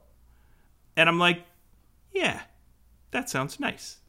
So immediately after that appointment, I went down to the BX food court and got a gift certificate and went to the dental service front counter. And I was talking to the person that handles the appointments. And I said, hey, I had an appointment here this morning. I had a cleaning tech. I can't remember her name. Could you look up her name? And she's like, yeah, why? I'm like, well, I need to know it. And I was holding my pen in my... because I'm going to call her on the giant voice to make her stand at attention in front of a flagpole while I yell at her in the rain. That's why. So she kind of grudgingly looks up the information and reads it off to me, and I write it down, and then she kind of looks at me expectantly, and I'm like, here, could you give this to her? And I hand it to her, and it's obvious what it is, and she goes, that's so nice. And then she took it, and I left, and that's the end. I don't know what happened after that. Only Ben Rich can get screwed over by the dental clinic and somehow turn it into this, like, oh, and then I gave them a present, and now I feel better. Like I do feel better. Oh, the dental clinic screwed me. I didn't want to ruin that girl's day. Oh, the dental clinic screwed me over, so I bought them a sandwich. Like, are you listening to yourself? Oh my gosh. All right. It is time for bad at whatever you're going to talk about next. All right, so this is definitely bad at parenting. All right, Ben. So frequent listeners may know I have a 7-year-old daughter. Okay, and in my experience thus far, daughters are far more complicated to raise than sons are. You have an admittedly small sample size, but yes, go ahead. I have an admittedly small sample size. Does this carry true? Oh, Mr. Triple my sample size?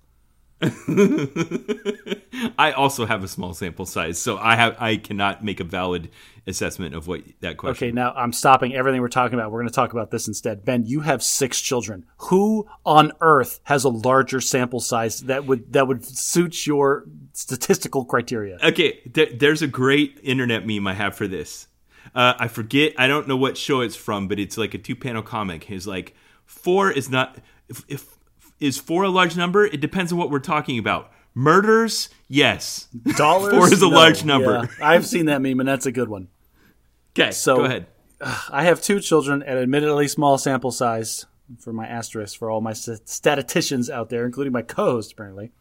Mm-hmm. Anyway, My daughter Jane, we have a full schedule for our kids. We try to keep them active. Like, we wanted them to experience a bunch of different things so they can decide and have an informed decision making later in life about what they want to do, how they want to spend their time.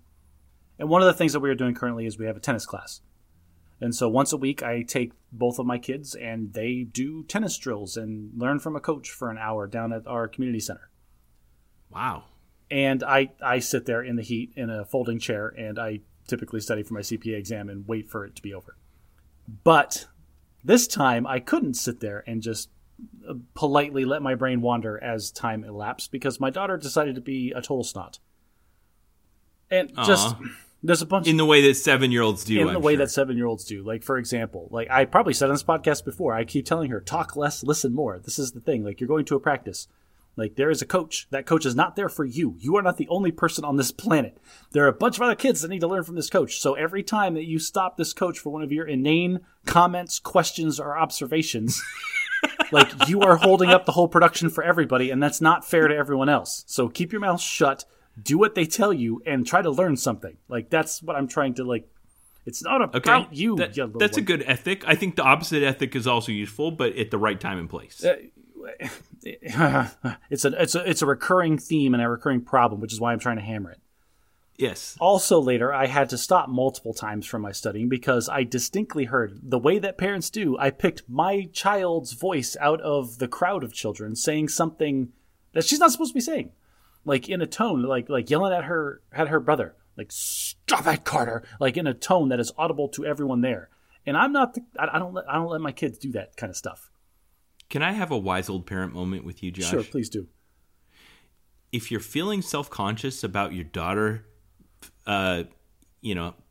playing whatever, the slappy game with her brother in the middle of this tennis practice because you think all the other parents and the coach are cognizant of this and it's embarrassing to you, they're not. Oh, I'm aware. No. Hang on.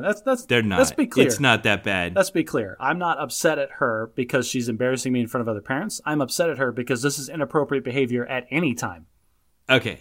Go ahead with your story. So she's being a snot. She's being a snot. So I had to call her over and be like, "Hey, stop messing with your brother. Stop distracting the coach.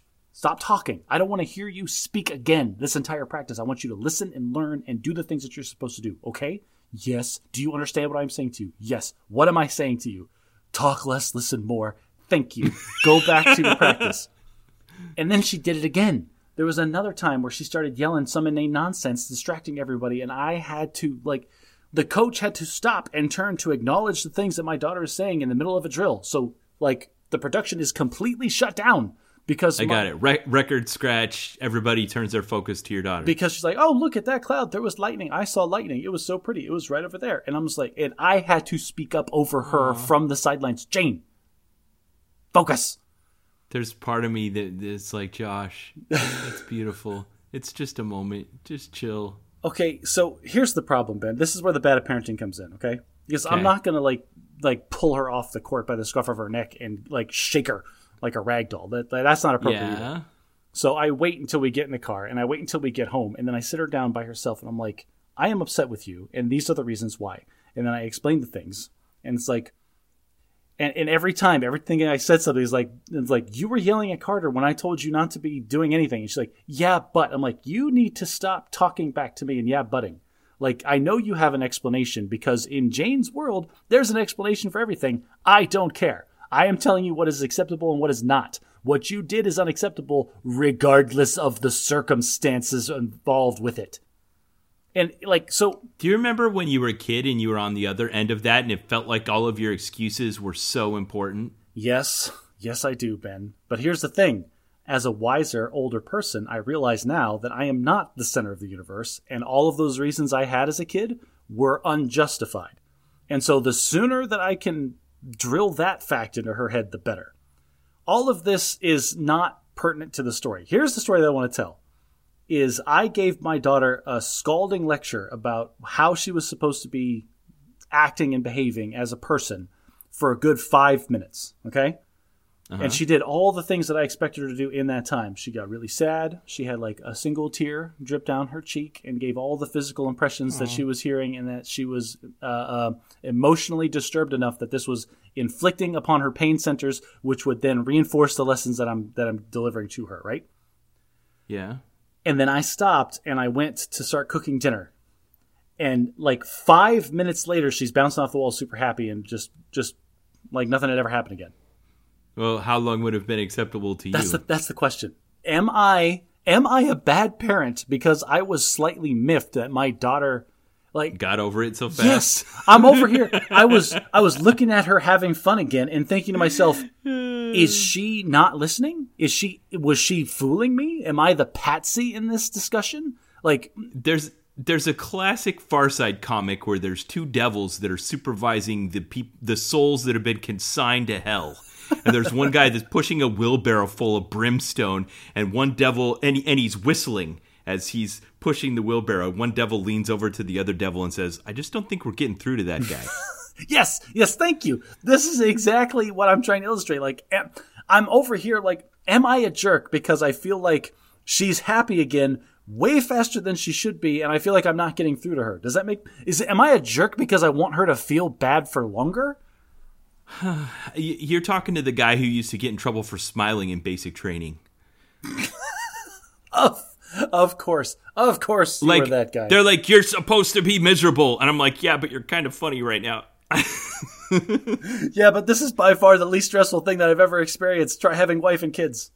It's not that bad. Sir, may I make a statement? Sir, a 3-year-old in the middle of the night is way worse than anything you can dish out. Yeah, that was kind of how I felt. I don't know, Josh. Here's the thing. Here's my wise parent moment to you. The fact that she was able to repeat your slogan back to you means that it's in there rattling around. You don't get to pick the moment when it's going to take effect, but it will. Oh, Ben. Oh, damn it, man. That is hilarious and also very profound. You're right. The fact that she knows what I was going to say to her, you're right. It's in there somewhere. Eventually, it's ricocheting inside of her skull. Maybe someday it'll hit the brain cells that it needs to stick to. Yep, it will. It will. All of my kids have had those moments, and they come back to me and they're like, "Dad," and they tell me about the slogan or the thing or the lesson. And I didn't get to pick the time. They picked the time, but it's still in there. You got it in there. Okay, Ben, that's actually profoundly wise. I'm genuinely like awed at the wisdom that you just gave us. You can give them the information, but you don't get to pick the time that it applies. Wow, that's actually really good. Yeah. It is time for Bad at Logic. So I'm going to make this one quick here in our critical thinking cards because it's an even episode. I have selected the fallacy of anecdotal. Wait, I don't do fallacies. I do No, you do biases. I do biases. Okay. You do fallacies. All right. This is the anecdotal fallacy. This one's pretty simple. I think we've already used it several times this episode. Using personal experience or an isolated example instead of a valid argument, especially to dismiss statistics. Do you know what's really funny? A great example. It is a great example. Do you know what's really funny about anecdotes, Ben? What's that? Is that they reinforce your position, but they only ever happen to you once. Like, people come at you with an anecdote, like, "Oh, well, this is a tried and true thing." Really? Give me an example. It's like they say, "Oh, well, it's this thing happened to me just the other day." That's great. Give me 10 more examples. And then they can't, and they're stumped, and they don't understand why. Like, now I'm the jerk because I'm saying, like, your one time in your anecdote does not equate to correlation or causation. Well, the one that comes to mind for me is back in the 80s, it felt like the jury was still out on if tobacco was going to kill you. And I remember hearing people debate about smoking, and they would always give the example of George Burns, who was a very prominent actor who lived to the age of 100 and was known for just being a chain smoker. Like, whenever he was seen on screen or in public, he was holding a cigar and smoking it. So this was this anecdotal evidence that smoking doesn't kill you. No, it can't kill you because it hasn't killed that guy. Since that time, George Burns has since died. The evidence has held true, and smoking has declined precipitously in the United States of America. So we can't overcome the anecdotal bias, but we are a bit prone to it sometimes. This is true. Be aware, people. When then somebody tries to give you an anecdote as evidence, ask them for 5 more examples, and then watch them flounder. It's one of the funniest things that you can do. It doesn't mean that anecdotes can't uphold data, but you can't use an anecdote in place of data. You ever see the show Brooklyn Nine-Nine? Yeah. There was one episode they did a cross-promotion with the New Girl. And I don't remember the exact... I've seen too many memes of this exact moment that happened in the episode.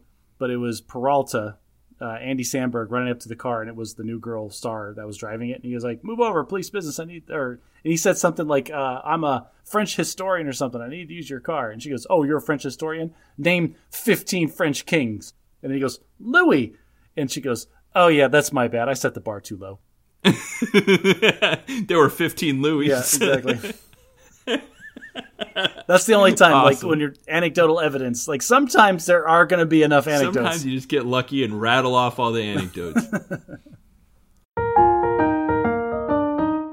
All right, for bad English, I want to use a word I'd only ever heard used as a noun get used as a verb. Oh. So sometimes I'd encounter a subset of British English that was simply military slang, and this one was the word beast. I was speaking to one of my British friends, and he talked about beasting, or we beasted, or we're going to beast that. And it turns out that it's military slang, British military slang, that means to punish or torture someone in a manner that involves excessive physical exercise. So that was the new meaning of the word beast I'd never heard before. Well, when I went to the academy, they called our basic cadet training of all things, BCT, and it was just called beast. It was split into 2 3-week sections, first and second beast. And that's just what... That's a whole different thing, though. That's that weird thing we do where we pronounce acronyms. Yeah, but it was kind of the same thing. It was hazing through intense physical punishment. Yeah. Okay. So for our main segment today, Josh, okay. I want to take a detour immediately. Before Josh, we even I have start... got to know on the record what made you install TikTok on your phone and why are you still using it? This is neither here nor there, sir. Yeah, I know it's not, and I still want to know. Okay. Because I still haven't. So but... I don't know what caused this. The first step. The first step was my wife installed it on her phone. Okay? And I don't know why she did. To this day, I don't know why. I think she was just seeing things on Twitter or whatever. Like, she has her social medias that she goes through, and one of them required her to install TikTok for a second, and then she just kept it. But then, it was 2 days, she was showing me these hilarious tiny videos that were just, they're like snacks. They're so delicious, and they're so short, and they're easy to consume, and they're bad for you. And she would just show them to me. I'm like, these are the best. Those are delicious snacks. I want some of those too.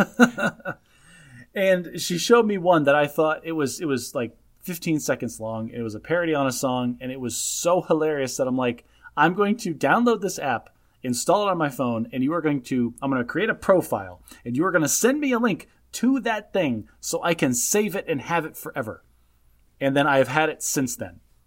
The first week I had it, I probably used it way too much, and now it's gone down to I always default back to Reddit to swipe through. But if I have 5 minutes or something, and I just want my brain to be turned off and be dumbly entertained, I will open TikTok. Okay, so every social media app has some version of the core killer technology, which is it has some way of accepting input from you, the user, for what your preferences are, and then it applies some kind of artificial intelligence algorithm to spit back out similar things that you might also enjoy so that it keeps you engaged. So I'm told by younger generations that I said, "Oh, I'm doing TikTok," and they corrected me. It's like, you're not doing TikTok, you're looking at TikTok or whatever. When they were explaining to me all of these things, I'm TikToking. Look how old I am. But they were saying that, yes, there's an algorithm that talks about who you follow, what videos you like, and not only that, but then also it has access to your microphone that apparently I gave it permission to. And so it listens to my reactions. Don't you believe the Chinese conspiracy theories? All right, so I believe that we should, like, I believe a lot of things that don't jive with each other very well, but one of the things... I get that this looks to be inconsistent. And it probably is. But here's the thing, Ben. I've just accepted that corporations have all of my data all of the time. I'm not going to fight it anymore. But that's the thing I love about you, Josh. You aren't in denial of these things. You just find a way to come to peace with it. Listen, if my phone needs to listen to every word I say in order to better inform the algorithm that gives me funny and or TikToks that I like, then so be it. Awesome. Okay, so that can bring us to this one. So you saw a TikTok that had come out back in, I want to say, April timeframe, and it kind of went viral, and it created a trend. I think it was by a guy by the name of Zaid Khan. Well, and it's a bunch of them now. Like, it turned into yes, this viral of course thing. It started a trend, but as with any trend, you try to trace it back to the root. Oh, is that what you did? Yes. I just jumped on the giant wave of the trend and then actually started doing some more diligent research outside of TikTok because, shockingly, TikTok's not the best source of information. Yeah. So Zaid Khan says, I recently learned about this term called quiet quitting, where you're not outright quitting your job, but you're quitting the idea of going above and beyond. You're still performing your duties, but you're no longer subscribing to the hustle culture mentally that work has to be our life. Is that what we're talking about today? We are talking about quiet quitting. And because I like this idea because it's so multifaceted, and it's honestly one of the things, before quiet quitting was a term, I kind of talked about this idea when I was still in the military. And like, it's so pertinent to so many different industries. Like, this has to, I'm getting too far into it. Yep. But the idea here is that quiet quitting is you're not actually quitting. You're not quitting your job. You're not performing so poorly that you're going to get fired. You're not pulling the guy from Office Space where you're doing absolutely nothing and just waiting for them to fire you. That's not what quiet quitting is. What quiet quitting actually is going back and reading the job description for the position that you were hired for and doing exactly that and not one iota more. Okay, so I learned about this, and this has existed for a long time in the space of organized labor. Okay. Unions and whatnot. Unions. Okay. Basically, it's kind of like a lesser version of striking. Where striking, you stop working altogether. This, in union parlance, is called work to rule. Okay. You learn exactly what it is you're supposed to be doing and do that and not an iota more. Okay. And it will if you have a big enough group of people do it on purpose, it will markedly impact the productivity of the company. Right, and that's kind of where we're getting at, is the idea that for some reason, over time, this has evolved. And I saw, it's another TikToker guy that was talking about this. He's an HR professional, and he talked about how this doesn't really impact small business. If you run a small business, you have a handful of employees. Those employees, like when they're hired, they kind of know. And you probably told them, like, what's expected. Like, we're going to need you to do a bunch of different things that I can't specifically list because there's only 4 of us in this building. Right. But apparently it's really, really bad for corporate culture. Like, the larger the organization is, the worse it gets as far as these are the things that we need you to do. And then everything else that we can milk out of you is just going to be gravy for us. Kinda. I mean, do you think that the employment contract should be such that you have an exact list of everything your duties are and you never do anything that isn't on that list and you come to an agreement up front? I'm going to flip this around on you, Ben. You have a duty title and a position that has clearly defined quantifiable like things that you are supposed to be responsible for and doing. But one of the core values of the Air Force is service before self. It is built into the culture of the organization that you will go above and beyond at every possible opportunity to make the service as a whole better. Yeah, that one almost feels kind of like camaraderie. Saluting the hammer and the sickle. Well, this is the thing that I mentioned earlier. Like I was preaching about this long before I knew it was a term. Like in the military, I talked about like they build this culture and they build this camaraderie and this esprit de corps and all these things that they talk about in the military specifically because they are wanting you to invest emotionally, not just professionally, but like this is your family. This is where you live. This is what you do. This is who you are. And I have a they want more out of you than they are ever willing or capable of paying you for. So there was something that happened back in the 80s where they did, quote unquote, professionalize the force, where instead of conscripting people and bringing them into the force involuntarily and ordering them around a la what you expect from like basic training in military movies, to more of like, you're a professional, we'll pay you a wage comparable to what someone on the outside does that's doing your job, and we expect you to do it out of a sense of professionalism rather than out of a sense of threat of violence, which is kind of what it is in, when you conscript a troop into a military. I mean, that's all true, and they can say that they professionalize the force all they want, but the force, the 100% of the time that I was in was post-professional force. And there is not an employer on the planet that can call you on a Saturday morning at 5 a.m. and say, hey, come give us your pee. Right. Well, I've been employed by companies that make you subject to drug tests at a moment's notice before. That's not unique to the military. Not outside of working hours, not on a weekend. I got it. So the military has what's called the Uniform Code of Military Justice that is kind of the side rules that go above and beyond our constitutional freedoms because of the uniqueness of the profession of arms. Okay. I know you know this. Like it's kind of expected that in a non-military profession, your employer doesn't have the right to ask you to do anything that would endanger your personal health and safety. Right. And that it's their obligation, even if they're asking you to do something that's inherently dangerous, to take all due diligence to provide it in such a way that you're safe. If you have to climb a tall tower, they should provide, training and hard hats and safety harnesses and go through a process of validating all those things so that you're not taking unreasonable risk to life or limb. But the military has to do things that inherently risk your life or limb that cannot be reduced below an acceptable level. Which is true, but it's also an anecdote. Ben, how many times in your storied and long military career has your life actually been on the line? So, I like that you went here, and I think this is the important point to be made. It is the professionalism of the force. We have transformed, and I wrote a whole paper about this, link in the show notes. Dang it. We have transformed from the legacy definition of war where objectives are achieved by attrition of human lives. Okay. To where we have abstracted that away mostly with technology, and now we've become a professional force where we abhor, avoid, and even don't accept the loss of life in the achievement of objectives. And then we become much more like you said, where now we're just like that guy on Office Space that says, yeah, I'm going to need you to come in on Saturday. Yeah, so, all right. Why is having you come in for a few extras on hours on Saturday any different from charge that hill even though there's a machine gun turret at the top of it firing down on you? I like your question, but before I address it, I have to point this out. How is it that I pick the topic and you're still more educated on it than I am? Like, you're better prepared for this than I am, and I actually went out of my way to read about it. God.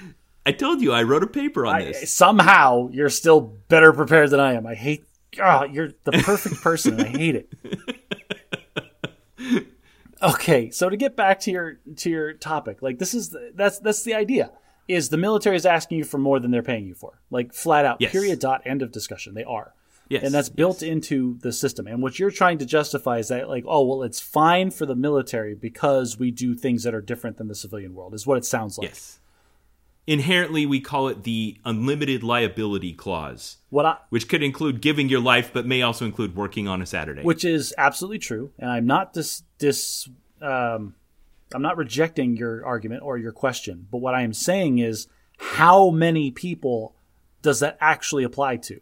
It doesn't apply to you. It has probably never applied to you. So why do you still pour in so much more of yourself into the service than somebody else? Like it makes sense that like, so I acknowledge that I am playing the devil's advocate here, and I'm gonna stop resisting quite so much and say yes, there are a lot of aspects of what I do as a professional employed in an organization where I do IT service providing for an organization that conducts a mission where data is important.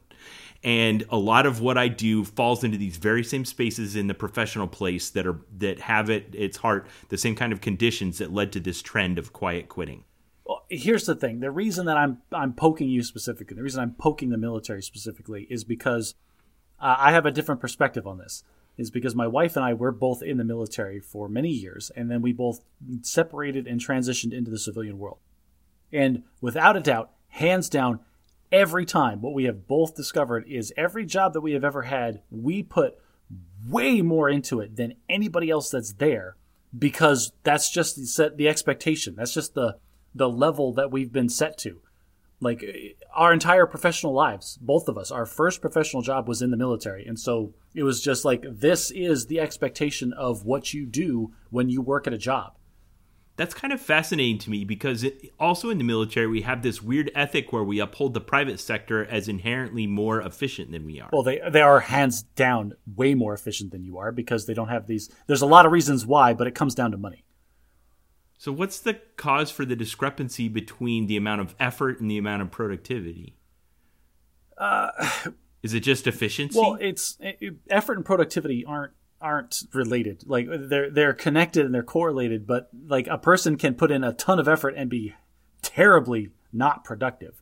Like that's an individual statistic to translate from one to the other. But what I'm talking about, my wife and I, like, not to blow our own horns, but we are very productive and very put in a lot of effort.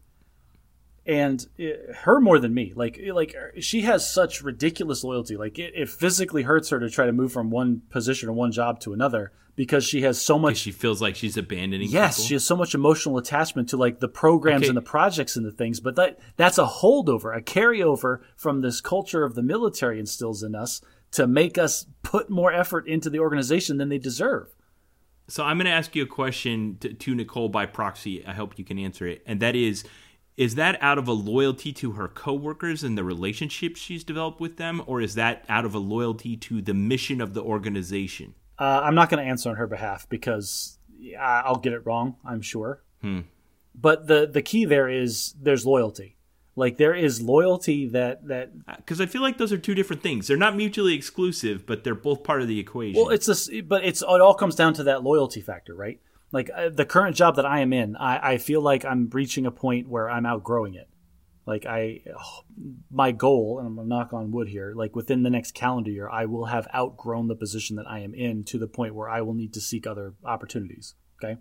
Yeah. That's my hope and my goal and my expectation. But at the same time, I can't help but feel disloyal to this tiny little accounting firm that gave me my start.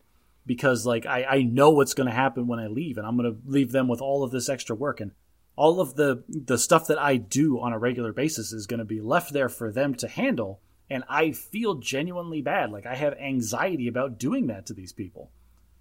Don't you think that it can just be, I don't know, an acknowledgement of your growth, that they can just wish you well and take on the work or hire a new person and just cope with the consequences of you leaving, but recognize that you've outgrown the organization and it just be beneficial to everyone? Well, let's be clear. I'm still, like, if given the opportunity, I'm going to do it because that's going to be better for me and my family. I get it. But just recognizing that you've worked really hard and that it will be difficult to replace you. Yes. And it's going to make me feel bad to leave them like holding that back.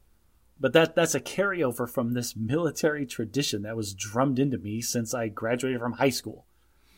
And so like this, when this quiet quitting came across my plate as like this very nebulous idea that I've had for a long time, boiled down to a nice key phrase, and like these are the things that define that, and then people are actually starting to have conversations about it, I was immediately fascinated by the concept. So wrap it up in a tidy package. What is it you consider it to be? Is it actually about quitting, or is that just alliteration? So there's two different perspectives here. There's the perspective of the employee and the perspective of the employer. From the employee's perspective, quiet quitting is setting healthy boundaries with your employer to make sure that they're not infringing over much on your personal life.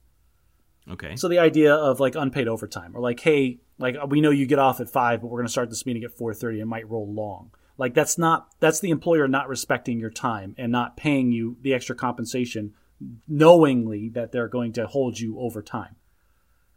From the employer's perspective, and that's that second TikTok I was talking about, this HR professional, was very interesting because from the employer's perspective, large corporations his hypothesis was they would come to a grinding halt if all of their employees quit at the same time. Because it's almost become common, like, employment culture, like HR programs almost, like just built into the system, that when you hire somebody, yes, you have a bulleted list of these are the things that we want you to do, but there's also this hidden implied list of all the stuff that we expect you to do as a part of this job. I read some specific examples like school teachers, doing lesson planning after hours, or nurses answering telephones, or those kinds of things, that if they just stopped doing them, it would actually bring the whole organization to a halt. Yes. And so from the employer's perspective, they are very incentivized to not quash this, but kind of like downplay it. Like, oh, well, no, guys, come on. We're cool. I know all these other guys are quiet quitting, but we've got this great dynamic going, and like this workplace is great. Like, you don't have to quiet quit. Come on. Yeah. So there's kind of a cultural. There's okay, but you're setting up kind of a straw man of the man, like somebody out there who isn't also part of this machine that's getting a benefit from this and doesn't want to have to reckon with. Well, it. And this is the idea, though, is the quiet quitting is bringing to the forefront all of these implied things. Like when we hired this employee, there's the list of things we want them to do, and there's the list of implications that we expect them to do. It's bringing all those to like make them deliberate decisions. A lot of HR professionals that I'm seeing, I'm not going to speak for my wife, but I'm reading things and I'm watching these people talk. HR professionals are the one at the forefront of this, like talking to managers and be like, you need to talk to your employees about this and really figure out what are some of the implied expectations that you've put onto them without realizing it. And some of I like that. I think that's a healthy dialogue. It is. No objections Listen, there. man, the HR profession is all about healthy dialogues, but they don't happen. Like okay. This reckoning that the HR profession is having with this, I think, was driven by the COVID quarantine. It triggered, probably similar to what we talked about last time on when we discussed the book Super Better, that there was this moment of post-traumatic clarity where people are like, what's important to me? I could have died. Like, what do I really care about? What's important to me in my life? And there has been what's called the Great Resignation. It's this historical trend that can be measured on a graph of a bunch of people quitting their jobs and then not going back. Yes. And man, that was really fun to live through. And like all these people having hiring problems and like just all of there was so many for all these reasons that you said. And there were so many facets to it. Like all these generations saying like, oh, these millennials are just quitting because they want to get higher pay. When actually, statistically, it was mostly baby boomers actually finally retiring for the first and final time. Yeah, millennials definitely did not invent this. There was people saying like, oh, these fast food restaurants have, every one of them has now hiring signs, but they can't get any people because nobody wants to work fast food. When actually these fast food restaurants realized that, 6 people quit, but all of the work was getting done by the coworkers picking up their slack. And so the longer they can stretch out this time where they don't have to hire 6 more people, it's just a much higher profit margin. And is that true? I have a hard time believing I have seen several instances where there's documented evidence of people like applying, like valid candidates applying for multiple positions, and they're just being denied and rejected for no known reason. Okay, I'll say I'm open to the idea because one of my children is applying for jobs right now, and they're telling me different versions of what you just said. They'll have a sign out front that says they're hiring. They'll turn in an application, and then go talk to the management, and they'll go, no, we're not hiring. Yeah, because the sign is not there because they need help. The sign is there. It's for the customers? No, it's to convince the current employees that the management is trying to hire when they're not actually. Weird. Like, don't worry, guys. Okay. Hey, you only have to pull. I'm skeptical, but I'm open to the idea. You've only got to pull 10-hour shifts for another week or two until we can get 2 more people in here. Just ride it out. We'll get there together. Man, that's wild. I don't know. There's a market of labor, and there's kind of a decision that has to happen. So how do you decide as an employer when you have a quantity of labor that needs to get performed, whether or not you're having it done by an hourly worker or by a salaried worker? So the question between salary versus hourly is an interesting one. People don't realize. There's a couple sides to this too. One of the aspects of this quiet quitting is that you need to compensate people for the work that they do, which includes all of these implied expectations, right? Right. Here's the problem. And the other side, like if these people are going above and beyond, you need to pay them. And if you don't pay them appropriately, they're going to move on. The term he used was, if you don't compensate your employees for all these extra going above and beyond, then you're quietly firing them because they will find other opportunities. I like that. I like that too. Here's the problem though, Ben, and I've experienced this as well. People are only worth what they're worth, and no amount of money will make them change their behavior. Like if you want somebody that is performing as an employee to this certain level, and you say, oh, well, I want them to perform more, or I want them to perform better. If you give them a pay bump, statistically speaking, yeah, you'll get more productivity out of them for a month. And then they're going to slide back into their normal routine and their normal habits. Maybe. The fundamental law of economics is people respond to incentives. Now, you're just talking about like a one-time pay bump, which is one kind of incentive. You can. I think the difference here, we need to make this. I want to make this very clear. What we're talking about is if there's a person that goes above and beyond and isn't being paid for that, getting a raise. They're going to continue to go above and beyond to the level that they were before. Sure. But if a person is performing at, what you consider, let's say 70 points, if we want to make it arbitrary, and you want them to perform at 80 points, paying them more is not going to make them perform at 80 points forever. It'll make them perform better. Like, hey, you need to earn this raise I just gave you. Yeah, sure, no problem, boss. They'll do it for a month, and then they'll go back to being a 70 employee. Maybe. I think people do respond to incentives, and you can get more out of people by incentivizing it. Or people in general, if not a person specifically. Like, this is a 70-point job, but we need it to be an 80-point job, so we'll pay you 80 points. And if that person can do an 80-point job, we'll let them. Otherwise, they'll go away, and we'll get a new person that can do an 80-point job. Okay. Well, but that goes back to the idea that you need to actually identify the things about the position that you want, including all of the implied expectations that you weren't saying earlier. Yeah. There's a lot of stress on this in the military surrounding what we call the whole airman concept, which is a buzzword that they use in the military surrounding the idea of all the extra things we expect you to do. Yes, we give you specific job training for your specialty and career field, but we also want you to volunteer. We also want you to, help do the booster club and the Air Force ball and the commander's change of command. Your job doesn't require the Airman Leadership School. Yeah, your job doesn't require a master's degree, but if you didn't get your master's degree, you wouldn't have gotten that job. Right. Like that happens in the real world too. Like just there's so many aspects. So. To this. I watched a couple of videos like you were talking about of people talking about this, and some of them were saying some form of the thing of what you're expecting of me is more than you're paying me to do. So couldn't you, by that word out of the mouth of the employee, say, all right, we'll pay you more. There, now do the thing we're expecting you to do. Is that not fair? That is fair. And it goes back to the employee now if they're capable of doing that. Like a lot of these TikToks that you see are satirical. And I love the ones where it's the same person. They're playing two different people and they just cut back and forth. And one of them's like, hey, Judy just quit. She's got a bunch of projects on her desk. I'm going to need you to finish these up by the end of the week. I'm like, oh, so are you going to pay me Judy's salary for the week that I'm working on her stuff? Well, no, we're going to pay you your normal pay. Oh, well, then I'm not going to do it. Yeah, because that's not my job. Sorry. Yeah.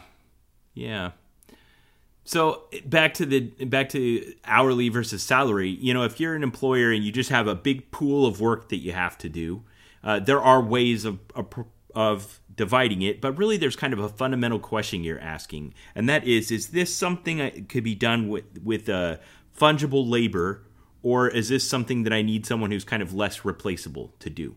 Do I require skill and investment and knowledge, or do I require hours of hands-on a task?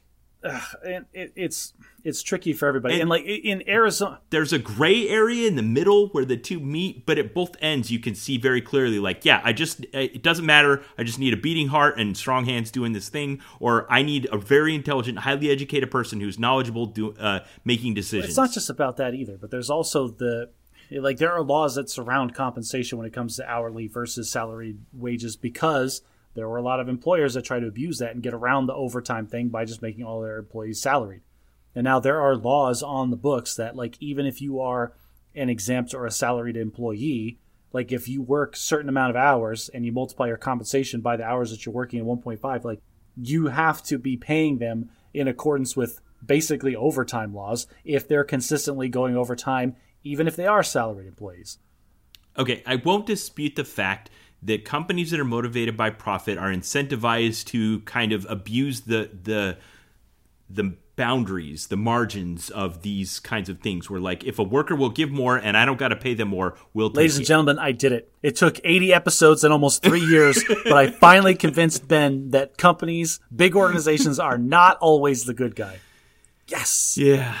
All right. So in the Air Force, they've recognized this in that as we've more and more professionalized, they're like, well, okay, so the Air Force, we have people that do their job, that don't ever deploy, don't need to be inherently military, and we probably shouldn't be paying them as much as we pay military people. So we can transition those jobs to be civil servants. They'll stay there, they don't move around, and they do these jobs full time. But then the civil servants were worried that they would just get treated like military people that weren't wearing uniforms, get abused in all the same ways that military people do. So they've set a whole bunch of protections in place. They've unionized. Even though they're on salary, they log their hours so that they have to get paid overtime if they're expected to come in and work extra hours to kind of separate them so there isn't just this blending of the two like they're just military people that don't wear uniforms.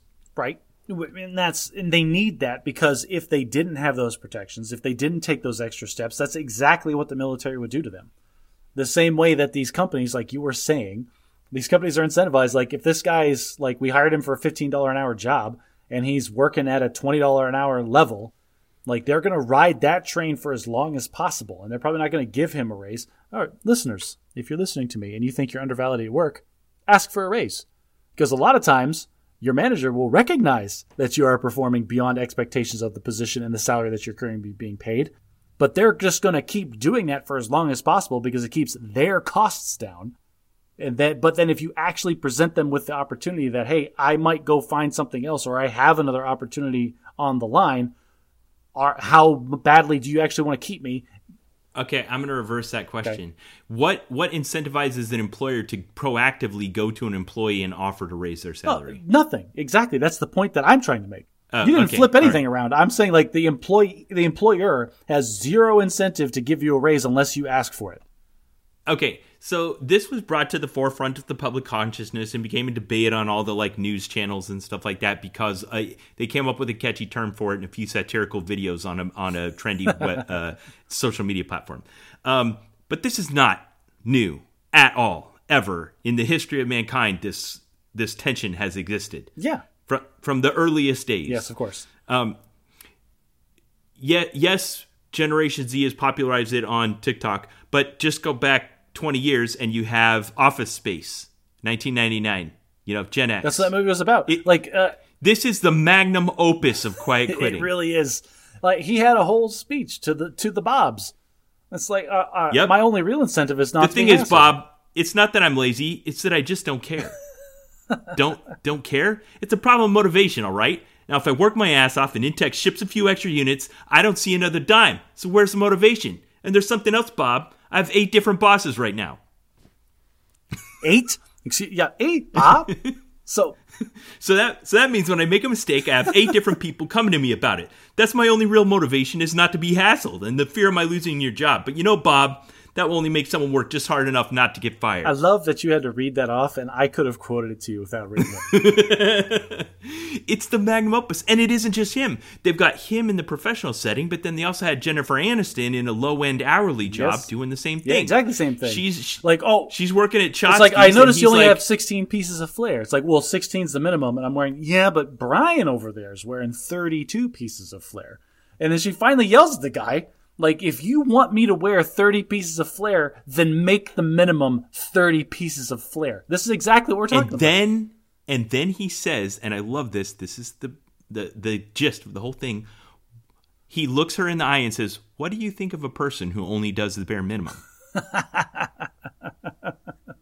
And like, that question is exact. It encompasses like the other side of the argument perfectly. They're creating this culture that you have to go above and beyond. You have to always perform above and beyond what you're being compensated for in order to stay competitive. If you've ever done any reading or heard any kind of research about the companies that implement unlimited PTO, unlimited paid time off, have you ever heard anything about them, Ben? No. How is it? Yeah, that sounds crazy, right? Oh, we're just going to give employees as much time off as they want. And that sounds psychotic. But what they find in studies is that those companies that implement this, all of their employees work more, take less paid time off, and like across the board. Because what happens is it turns into this competitive behavior. It's like, yeah, I could take every other Friday off, but I'm a big believer in what you just said. Huge. Yeah, there's Bob over here. Bob's not taking every other Friday off, and now he's going to get out ahead of me. This is the same thing that you're facing down with your promotion boards.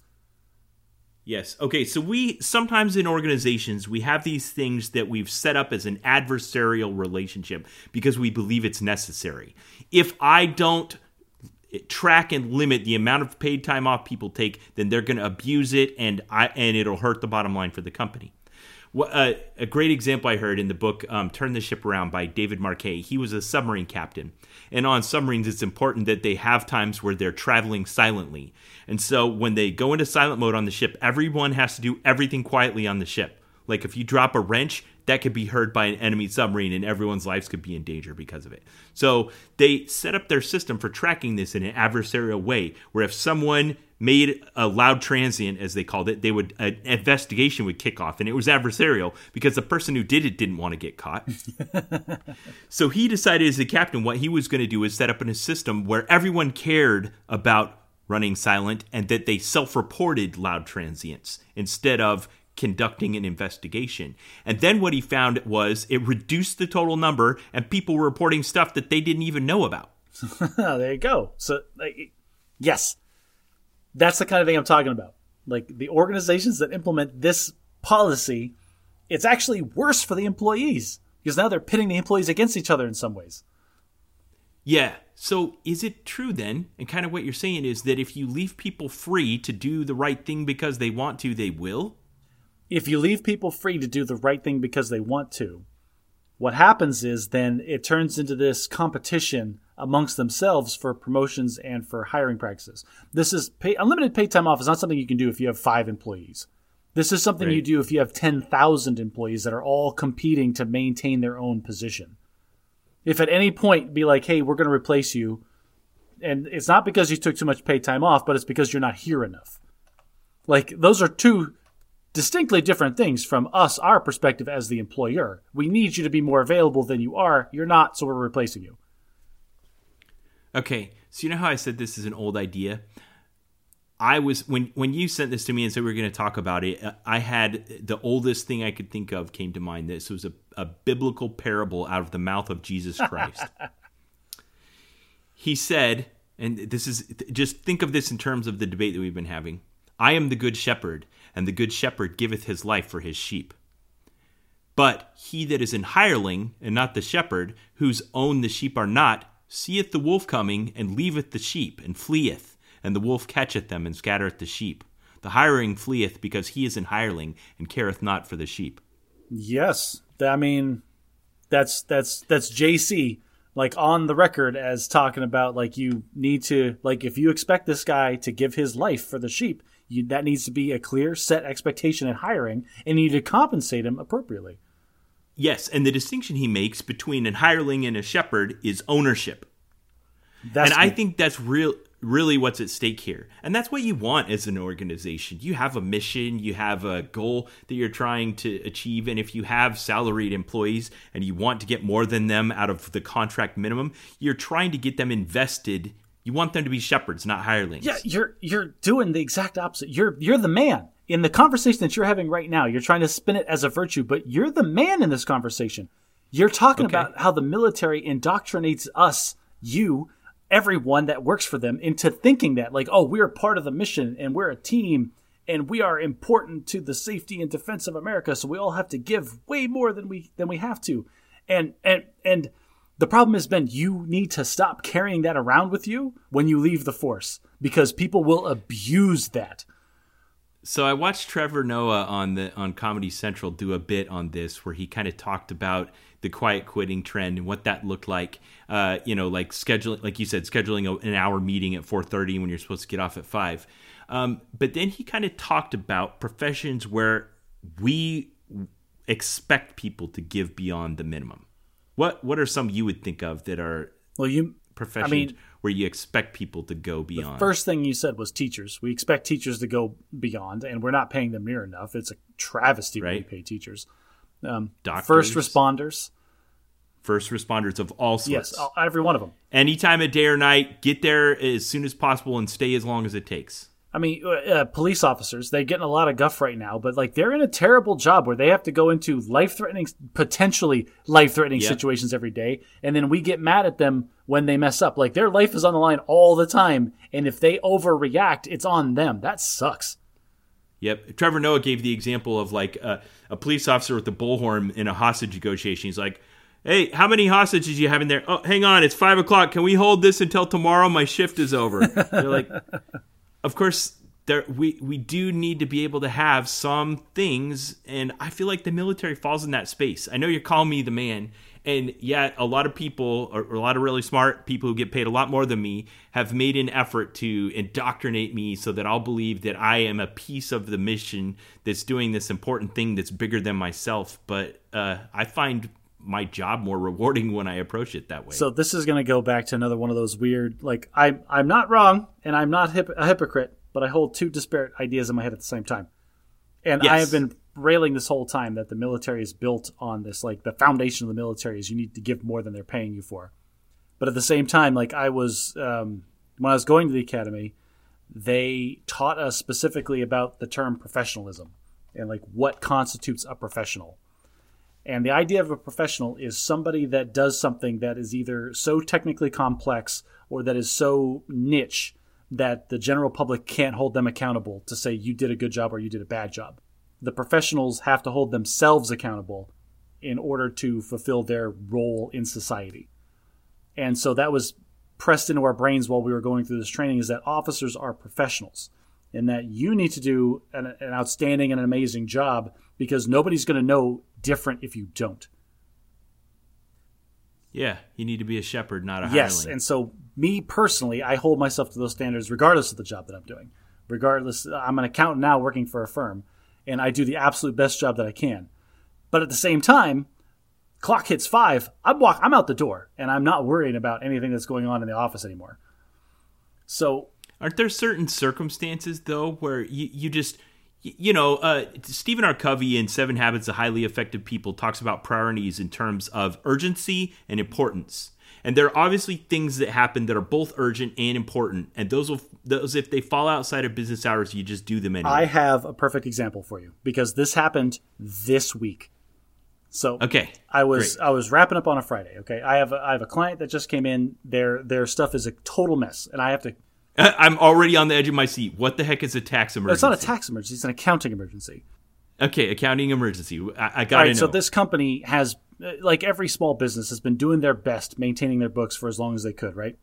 And before, they had one owner, so they had to report on their personal taxes, which the stakes when you're reporting your business stuff on a personal tax return is very, very low.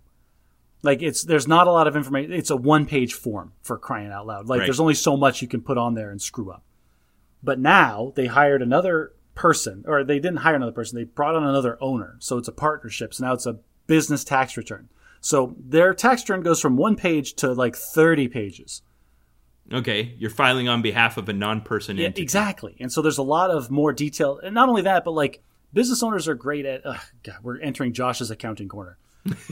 Like business owners are great at a profit and loss statement. It shows your income and your expenses. That makes sense to people. Here's the money I made. Here's the money I paid out. Here's the bottom line and how much I get to keep and my profit at the end of the day. Yay!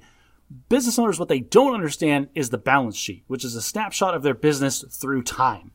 It shows all of the assets, all of the liabilities, and all of the equity. This is what really trips people up. Assets, that's easy. This is the stuff the business owns. This is the cash I have in the bank. Liabilities, that makes sense too. That's the stuff I owe. That's my credit card balances. That's the loans that I've taken out on the equipment that I've purchased, that kind of thing. Equity is what trips everybody up.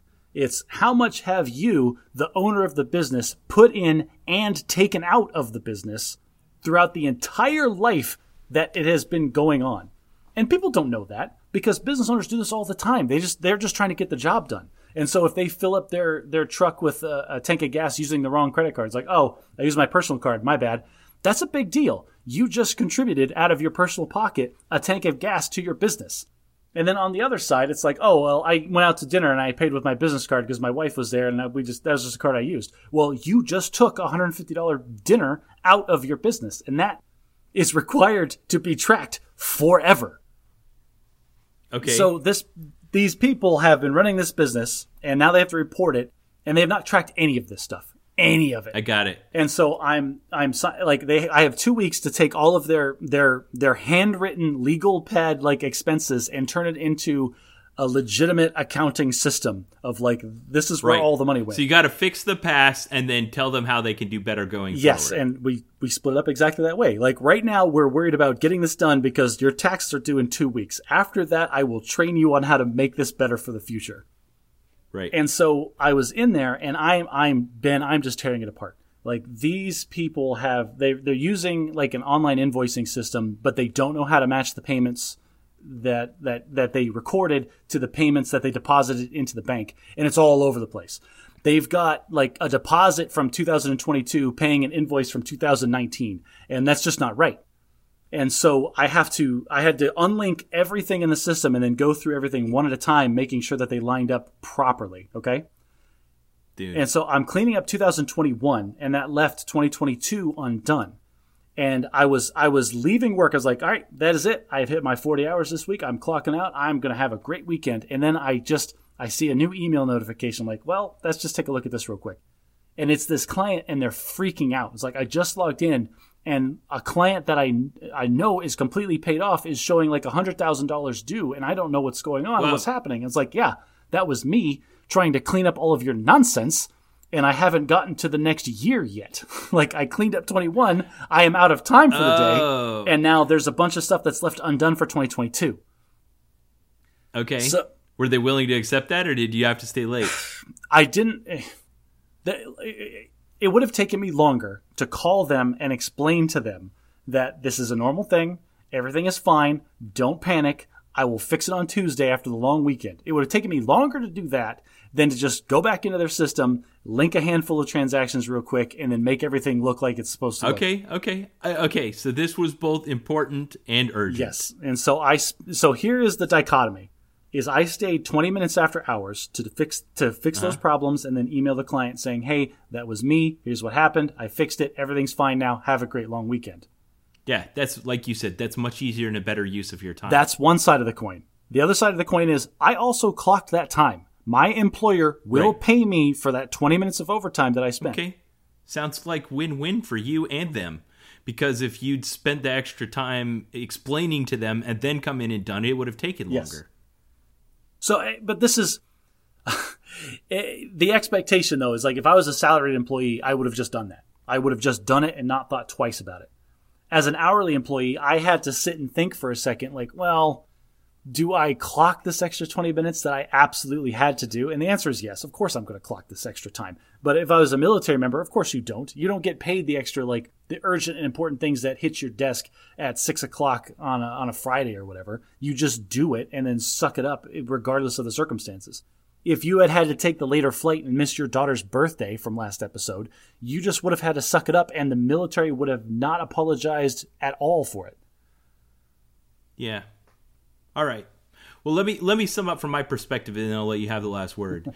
So, whether we're calling this working to rule or quiet quitting or that great song from The Simpsons in 1997 that I'll put a link to in the show notes, this is not a new thing. Hireling and the Shepherd, this is the idea of a society reckoning with its relationship with work and how work fulfills purpose in your life. Do you work to live or do you live to work? And, where is that dividing line? And everybody's got to come to that reckoning themselves. And organizations as well can't just abuse people because of their willingness to err on the wrong side.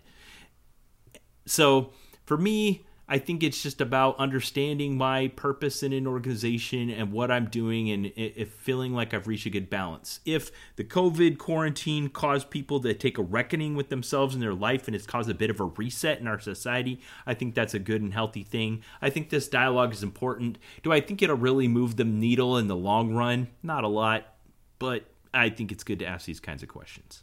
I think this trend is good, not necessarily because of what it's called or what the farcical or the satirical like comments about it are.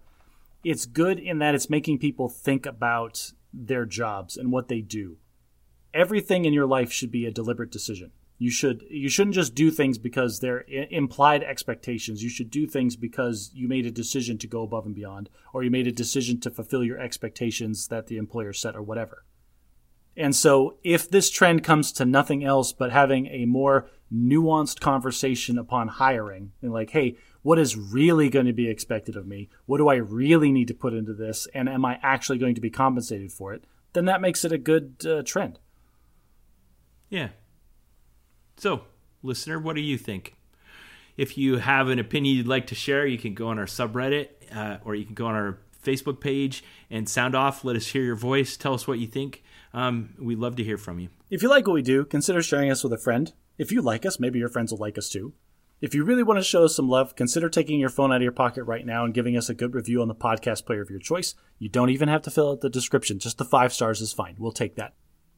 And if you want Ben and I to discuss like the intricate details of being in and out of the military from now until the end of time, consider becoming a patron on our Patreon page. And until next time, try to be a little less bad at magic.